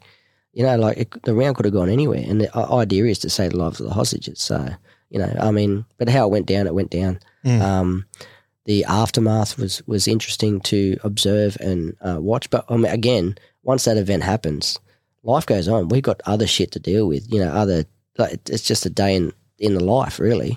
But the aftermath and the structural and political ramifications really got put to test, which was good to see because it needed to happen. That's after action review. Yeah, bloody oath. Yeah. Without getting too detailed into it. Yeah. Yeah, right, mate. So from there, 2016, still the op sergeant for... Yeah, green rolls now. Yep. And then deployed to Iraq as a senior trainer for TUSTU, one of the Iraqi Special Forces regiments. Yep, CTS? Yeah, CTS. Oh, no, that was the TAG, the counterterrorism guys. No, I was part of the wider SF. Gotcha. Yeah, so there was one STR and two SDR. Yeah. So I was with two, who were apparently the juniors, but they were really good. I mean, it's funny. I don't know how many people know this, but to be promoted within the Iraqi Special Forces, you have to have been wounded. It was fucking hilarious. And then some of the dudes they had in rank, obviously they were the numbnuts that went into the wrong position and got shot. They're now the boss. It's like crazy. It's like blew my mind. Yeah. Fucking hell. But I mean, they were, and our two out of the three interpreters I had, one's passed away now. They're over here in Australia. Are they? Yeah, fucking hell. They got here this year. Yeah. Fucking epic. And they were good. No, they could run. Dudes. Yeah, they could run. Yeah. They knew those lessons inside out. They'd done so many rotations as interpreters / demonstrators, trying to get them to understand that they knew those lessons inside out. So they were all over it, good to go. Yeah. One's a like a nuclear scientist. Or, oh, yeah. He was studying. Yeah, I don't know exactly what he does. Yeah, crazy. Yeah, right. So you do this Iraq deployment, bit of depression sets in. I didn't know what it was, so I started researching brain and aftermath of brain traumas, and you know, anywhere from 8 to 10 years is when your brain will start to change, as in like, so the toxins in your brain. And I started getting this feeling in my stomach. I'm like, what the fuck is that? I was doing something I loved. I loved being over there doing the job, and I got this feeling in my stomach for like 2 weeks. I'm like, what the fuck? And only thing I could assess it to was depression. And I'm like, okay, so that was a feeling that I just wasn't accustomed to. Anyone that knows me knows that I'm not a depressive guy. I'm all about the lads and having fun and being this. So I did a bit of research and talking about brains, and I started understanding signs and symptoms, and really trying to do a self-analysis. But when I got back from 2016, I had a couple of months off before I went back over again. I went and got all the neuropsych reports and then started doing neuropsych assessment and testing. So I found out that I have a 98 percentile visual memory and a 25% cognitive memory. So my brain, I wasn't absorbing information. I wasn't remembering as much as I used to. Things were starting to go a little, but I was just like, okay, I can manage this. I can do this. You know, I'm in a job I love. I'll keep going. And then, so I think 2016 and 17, I ended up doing like 13 months overseas. In Iraq? Afghan, Iraq. Oh, did you? Yeah, so you do a bit of PSD stuff as well. Yeah, PSD. I was a PSD XO, which is another funny story. I got pink eye and had to be Kazavaked. Who farted on your pillow? Oh, dude, it's a shit place, isn't it? Once the planes land, the fucking all they're doing is pushing fucking feces into your face. So that's how that went down. The boys were like, "We want you out of this room," and I'm like, thinking about the job and how it needs to be done. It's a no-fail job, so I had to be isolated. But it broke me. Like they're just like, "Fucking you over there, mate. Don't come near us." But they had a job to do. Yeah, and that was just like the PSD and the principals and all that need to be looked after. It's like, fuck. I got to do one solid PSD. I did the PM's PSD, and that was with Turnbull, and that was good. I enjoyed that. And then the next one was when I got my pink eye and got Casovac. Mate, I had a full eye, like almost eye surgery. They put like this sandpaper shit and they flush your eyes out. Yeah. It is like torture. It was proper fucked. I'm like, the pain. Yeah. I'm like, I've just got to deal with this. And then that was washing it into my good eye. So both my eyes now feel like they've got sandpaper just scratching it. Oh, mate, it was disgusting. They got flushed hardcore. Yeah. Fucking hell. So that was back to the actual role too. Yeah. Full fucking helo out. Fucking thanks for coming. Where was it? In Iraq or Afghan? No, Afghan. Afghan, Kabul. Yeah. Fucking thanks for coming. Yeah. Yeah. And then I was supposed to be... what do you get medevac for? Oh, fuck. Yeah, pink eye. Yeah, winning. Yeah, I'm that guy. Yeah. The boys must have really hated me, eh? It's like, fuck, who is this bloke? Fuck him off. Fucking malingering. Yeah, there it is. Yeah, the linger. Hey. Yeah. So. Yeah, right, mate. So back to Australia, mate. How's the brain going? So this is where you start to break down a bit more. 2017, whilst I'm overseas, I went back over as the ops woe position for 633 for 2 months. As a corporal? As a corporal. Because you hit your ceiling rate because you got charged? Well, no, I was to be promoted at the end of... Gotcha. I'd already finished... you finished that period. Yeah, that was done. Which is another story. The RSM was like, why did you get downgraded?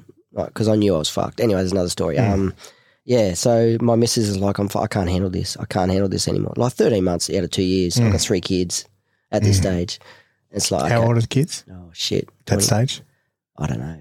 9. So you're young. 9, 5 and yeah, so 1. It's busy time for the wife. Yep. Yeah. So, and like she's a trooper. But she doesn't mean it. But it's, when they say the tone that they do mean it. And I'm like, fuck. So I was just like, fuck, this is fucked. So my depression, my brain, my family life, running fucking jobs, doing stressful shit. I started to slip a little bit. I was slipping in every day, little things, and then I notice them, and I'm like, what the fuck? And then I'd fix it, but I shouldn't have got there in the first place. I shouldn't, these little mistakes and that shouldn't have happened in the first place, but they were starting to happen. So yeah, on retrospect, I was aware of them, and I was self-assessing, but I shouldn't have had to do that. I shouldn't have had to be that critical in those moments to myself. So yeah. It's fucking, and then I'm just like, okay, fucking, I get back, and then the doctor calls me and he goes, you got to go and see the neuropsych again. So they do all these testings, and I just wanted to stay on top of it. I wanted to know what was wrong with me. I've got MRIs on my brain, and they've come back and hey, you got CTE, bro. Your frontal lobe has shrunk, and they're like, oh yeah. I'm like, oh yeah, cool. And they're like, do you know what this means? I'm like, no. And he goes, possible. And most likely early onset dementia, sorry. I'm like, oh yeah, well, fuck, it is what it is. Like, that's the mentality, you know what I mean?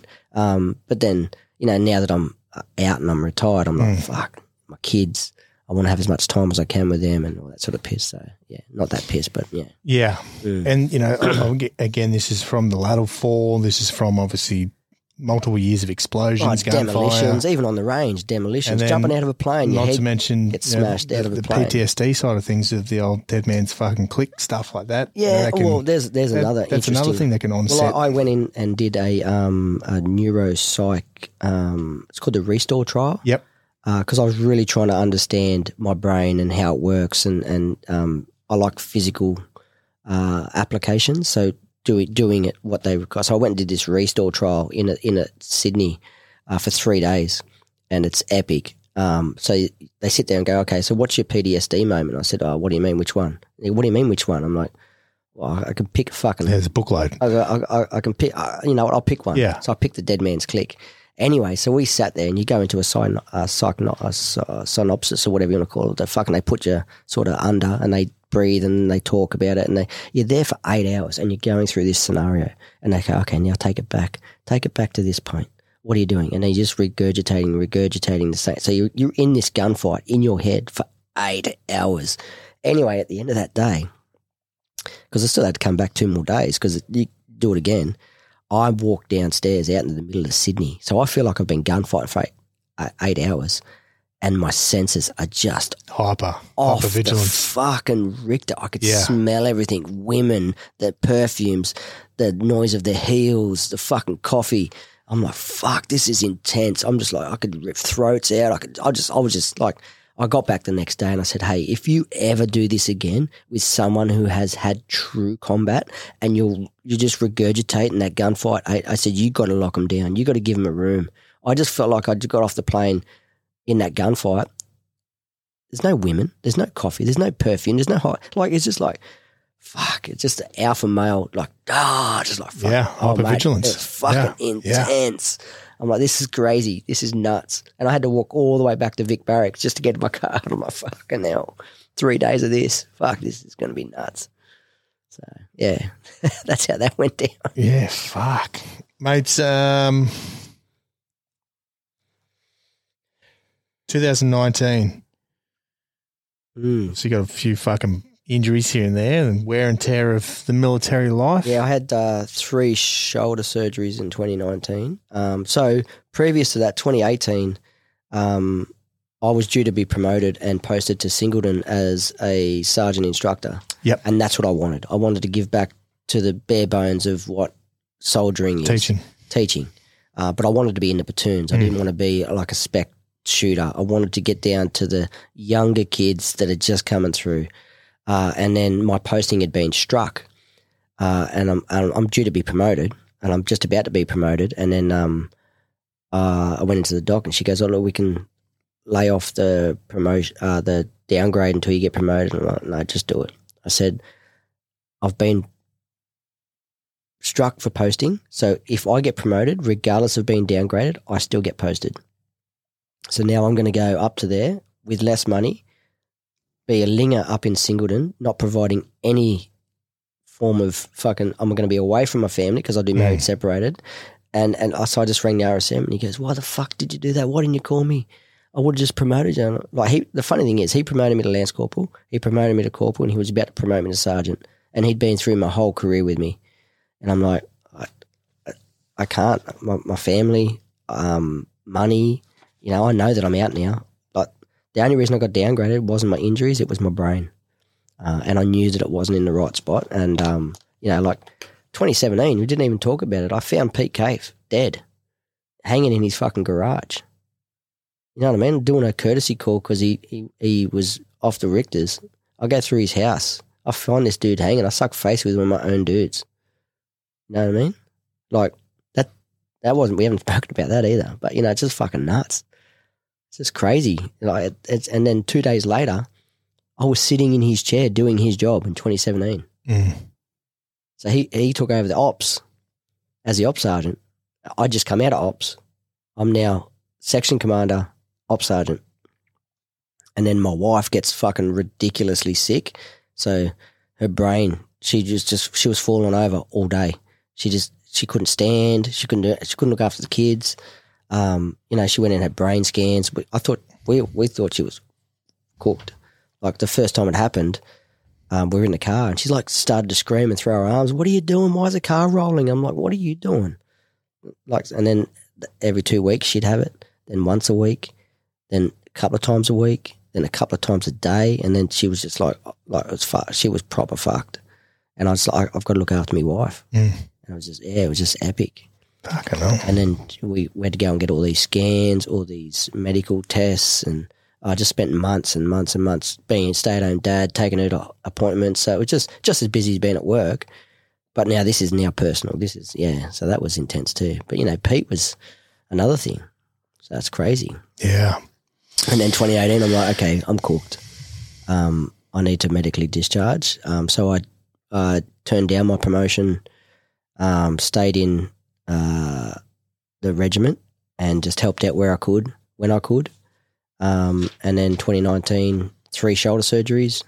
I had a 10 mil hole in one shoulder which needed a labrum shave as well, and then the other hole had 15 mil hole and a rotor cuff repair and a bicep tendinopathy. And I've had the same. And now I've had both shoulders, but I had that for like 15 years. So I couldn't swim freestyle, but I didn't want to miss jobs, so I just sucked it up, got it done. But the amount of power once I had the surgery done, how much strength I had in my arms, I'm like, holy shit. It's fixed. Yeah, it's fixed. Yeah, now I fucked it again. I broke my shoulder again this year already. I had a bike accident anyway. So fuck. Yeah, hell, mate. Boys and their toys. So 20 years, 4 days. Epic. That's it. Yeah, done. 2020 was that? 19, sorry. Yeah, 31st of October. 2019. What was that? Like, so you moved up here, Hunter Valley? Yeah, so we bought our land in 2017 with the intent to move up here for my posting to the school. Yep. And now we're just up here full time, and I've started a new business, Hardcore Human Performance. I work with a bit of troubled youth. I've done that once with the veteran mentors. That was an eye-opener as well. I love working and helping people. I think my passion is people. Being such a personality, getting out amongst it. I love kids. I ran a free athletics training. I used to be a junior sprinter, obviously, for kids and helping them just be better. Positive affirmation. I am, I can, I will. Just what they need these days. It's guidance, but their parents are really good too. But as you know, a lot of kids don't listen to their parents. You know, so they sort of let that go. But my big dream is NRL. I've spoken to the Knights. I've been in and done a walkthrough with them. You know, I told them, and as arrogant as it sounds, I'll get you a premiership. I'll change the way you think about business. I'll change the way you think about how a organisation has its values and how they value those values, how they create an atmosphere that those high-end players, they don't want to leave because of the atmosphere that you've created at that club. So if there's any NRL clubs out there that want to give me a go, want to give me a show, Hardcore Human Performance, check me out. Come at me. Let's do this. Yeah. Yeah. Yeah, right, mate. The Knights need all fucking help they can get. Oh, I am a Knight supporter, mate. Don't say that. Big year for us this year. Nah, mate. Regardless. Mighty but fucking Danny Broncos. Get me in, bro. Mate, the Knights just got a bad behaviour. It's just culture. There's a culture. Yeah, but they're working on it. Change. I'm gonna back them, bro. You can rag on them all you like. No, mate, I'm a Bronco through and through. I hate every other team. Fuck them all. No, we can sit here and gloves off. Let's go. Mate, I went to the Broncos grand final. Fuck. Mate, how'd they lose that? Oh, mate, I wanted to jump off that fucking... I was 4 levels up. I wanted to jump. Boy, Cleary is that season... Oh, mate, he's the GOAT. I've said it on another podcast. Dude. He's the GOAT. You can't fucking... I hate him. I hate him because he's so good. You know what I mean? He's the Joey Johns of the Panthers. Oh, he's fucking better than that clown. Oh, yeah. Yeah, Fanny's and Joey Johns. I bet they were good mates. Ping Street. Yeah, Ping Street too. yeah, don't worry. Let's not go there. But yeah, mate. Another podcast. Fuck, mate. Yeah, right, mate. We've been chatting for almost 4 hours. Epic. And it's, fuck, what a journey, mate. Yeah. I'm glad the boys put me in contact. And not to mention, obviously, being a fucking Novocastrian, you know, now, I love these. Again, I've said it before, I love face-to-face. You just get so much more out of them. And, mate, the stories you've told, they're fucking wild. They're stories that need to be fucking told. Again, mate, we're going through this stage of Wackeye and his fucking cronies throwing people under the bus and, you know, just handing out medals for each other. And we've got these fucking cockhead media blokes doing the exact same thing, just fucking writing stories for their own fucking benefit of selling books and, you know, their own fucking... It's a shame. Fame and it is a shame, mate, because you're just throwing fucking real Australian heroes like fucking Cam Baird, like fucking Brett Wood. You know, you might be only casting out one person, but it's throwing everyone under the fucking box, and that's how we operate in the military. It's not, you know, if one person fucks up, everyone fucks up. Yeah. So they're fucking branding us all with the same fucking paintbrush. So it's good to fucking hear some real fucking decent stories. And again, mate, it's always good to hear, fucking about Taliban getting fucking slaughtered. There's nothing fucking better in this world than hearing a bad cunt get fucking slaughtered and put to sleep. Mates, to tie off the podcast, a couple of final questions. You've listened to a few potties, so you've probably prepared yourself for a couple of these. I tried. I really did. Yeah. I'm like, fuck, I've changed my mind 1,000 times. Yeah, mate. And first question, what advice can you give to people just to keep on keeping on, complete any goal they set their mind to, just to fucking crush it in life, mate? Again, for yourself, young fella, joined the fucking military, pretty much got pushed into fucking the SF side of things. Yeah. Made it after so much fucking error, and I wouldn't say error, failure of, the 3.2. There was, it kind of turned into your fucking little devil. Oh, yeah, it was definitely. Like it was the fucking But you got to picture. own it. I got in there and I fucking. You owned it, mate. So, mate, what advice can you give? Remain conscious. Always assess the path, and there are many ways to skin a cat. But, just skin the cat. Don't complicate your life with trying to be something that you're not, or that you don't think is suiting you just to appease somebody else. Like, be your best version of you. Be the best that you can be in every single moment, and love thy neighbour. Like, we are Australians. We need to get out and we need to appreciate each other a little bit more, and be our best selves. Yeah. Yeah. Mate, you're exactly right. There's too many people out there now fucking angry and road rage over the smallest things. That's me. Yeah. People peacocking at the nightclubs all the time. Just relax. Just sit back and have some fun. Go home. Enjoy time with your family. But make sure that they appreciate those little things, because life, you got one life. I mean, look, my mates in body bags, or and they've been buried and they've done what they wanted to do, but it's gone like that. Within seconds, your life can change. So embrace every moment. I'm reading a book at the moment called The Daily Dad. My wife got it for me, so thank you, darling. And it's just one page a day, because I can't really read too much. And it's all about how to be a better dad, and then understanding moments and stuff like that. But, just try and be true to yourself. Yeah. Yeah. Especially if you've got kids, mate. Like, it's just it's a game changer, isn't it? Yeah, definitely. Yeah, fuck. Some days you want to kill them and drown them, but, they make it all well. I can't wait to get home, actually. See the kids. Mate, second question, what is the plans for the future? As you spoke about, you've got your business. I really just want to work on myself, my family, and affect people, whether it be elite. I mean, I'm really aiming high. I want to go and change professional athletes and make them elite athletes. Like, I've learned so much through my career, through both mistakes and successes, that I just don't want to waste who I am and what I have to offer.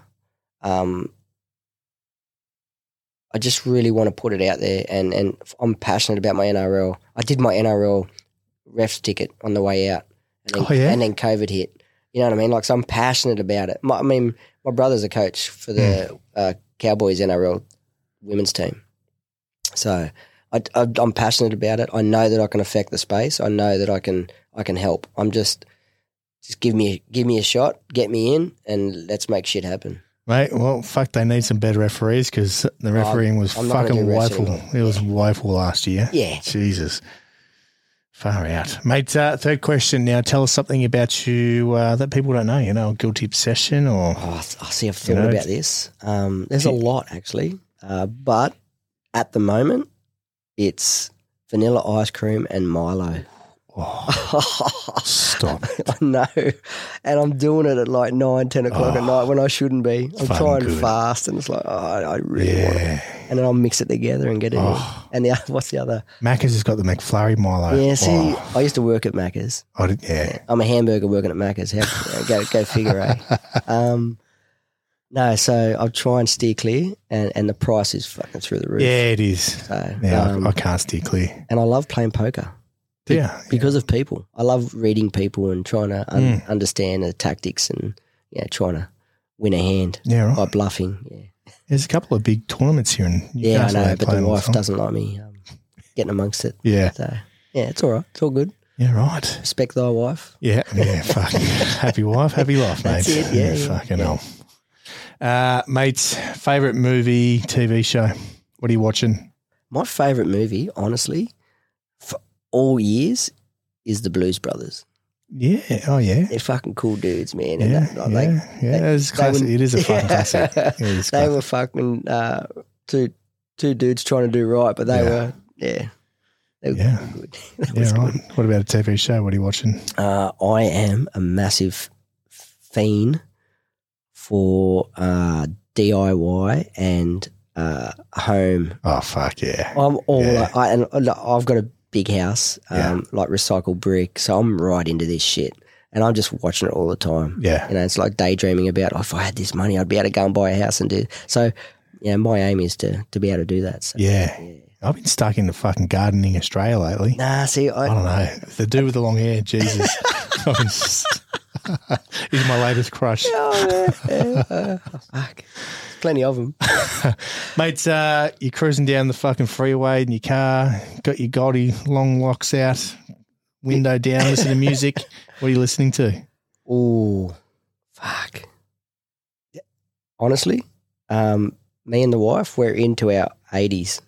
Oh, yeah. Yeah. We're 80s rock, pop, whatever. Rock, just whatever. Yeah, there's 80s. One playlist I listen to is 80s, just on Spotify. So I love being happy with my wife in the car and she's listening to music. I'm like, but I'm massive into me. I love me blues, R&B. Oh, yeah. Yeah. But then if it's a good band, it depends on the atmosphere. Anyway, yeah. Definitely the 80s. We're getting into that. Just good music. Yeah, good music. Good people, good music, good vibes. Yeah. Yeah, definitely. Yeah, nice, mate. All right. Well, if people want to reach out to you, where can they find you? You got a website for your business? Yeah, Hardcore Human Performance. So reach out to me there. LinkedIn under Craig Hamburger. And I've still got my alias on Facebook because of work, Spud Lee. But if I don't know you, I probably won't friend you. Yeah. Instagram? I do have Instagram. It is, I think it's... I'll tag you in. I think it's Spud Lee, or it might be Hardcore Human Performance. I can't remember which one it is. But hey, if you Google or search, you'll find me. Yeah. I haven't really got too many threads out. Family. I've got a new baby at home, so, I know. She wanted to go again, so away we went. Oh, shit. How old? He's 9 months, but he was born at 26 weeks. He's been at his first 105 days in hospital. Yeah. Smokes. Epic. Up here at John Hunter? Yeah, John Hunter and then Maitland. Great fucking Niku up here is fucking incredible. Yeah. Good people. He's got a lot of resilience about him, that's for sure. So hopefully he might be my sportsman because my other kid's just not interested. Mate, just put him in front of the TV, just like, kill the Malaysian Prime Minister. Just literally just play footy. Yeah. That's what I've been doing with my 4-year-old. Well, he likes watching sport, so see how that goes. Yeah. Just trying to, I'm like the Chinese dad trying to push my kids. Go play golf. Go play tennis. I know. That's where the money's at. Go play tennis. You can't play NFL. Yeah. How good's NFL, mate? Oh, the money in it. Mate, through the roof. It's wild, isn't it? Yeah, crazy. I met Travis Kelce the other week. Oh, yeah? I actually love college ball more than I love NFL. Yeah. But my mate who I went to Iraq with, he's obviously a Yank. He's a massive Bills supporter. Yeah. I love the NFL. Yeah. Massive in it. You're right. All right, mates. Again, thanks for fucking coming in and sharing your story. And, mate, we obviously live in Newey, so let's fucking... Let's go to Fanny's. Is it there anymore? I don't think it is. It's Argyle now. Oh, yeah, right. Yeah. Oh, mate, the night's in there. Fuck, it still smells like fucking Fanny's. Do you remember Big Nige on the front door? Yeah, mate, he runs his I ran into him out at Branxton, Yeah, mate. And Lawney, do you know Lawney? Yeah. Lawney. He's a Delta boy. He is, yeah. He works out at Cardiff, I think. Yeah, he does. Yeah. Fucking. It's one of those technology companies. Another good-looking rooster. He is. Fucking. He's a good guy. Can fucking scrap too. Yeah. For a little guy too, yeah. He's littler than you, but he's big to me. I just run fast. Yeah, fuck, mate. Again, mate, that's fucking, anytime. Yeah, fuck, if you want to go catch up and have fucking I'll be ice cream divorced very soon. Ice cream and Milo, we can have a late night ice cream and Milo together. Oh, wow. Oh, just like the old days. All right, mate, chat soon. Yeah, catch ya. Cheers. Wait. Now, quickly, just before you go, I want to tell you about 3 Zeros Coffee. Now, as you know, I like my coffee how I like my men, long and black. However, lately I've moved into the cold brews. I'm loving it, obviously, because the weather here in Australia at the moment is quite hot. So what I've been doing is using the seasoned campaigner pour over filter bags. Literally rip open the packet, put the filter bag over my coffee mug, a few ice cubes, pour in some hot water, let it cool down, add a sugar or two just to make it sweet, and I fucking love them. Honestly, you get the kick that you need out of the caffeine and the taste is great. So if you want to get yourself a supply of coffee, head over to 30coffee.com.au. From there, you can choose whatever you want. You've got the beans, you've got the pour-over filter bags, you've got some merchandise. And just to let you know that a percentage of their sales is forwarded to organisations that support first responders. So while you're getting your coffee, you're doing a good deed by getting some of this money to the first responders and where it needs to go. While you're there, don't forget to use the discount code 3ZLimits. Now, look in our bio, you see that discount code, use it, get your discounts. So again, jump onto 30coffee.com.au and grab yourself a supply.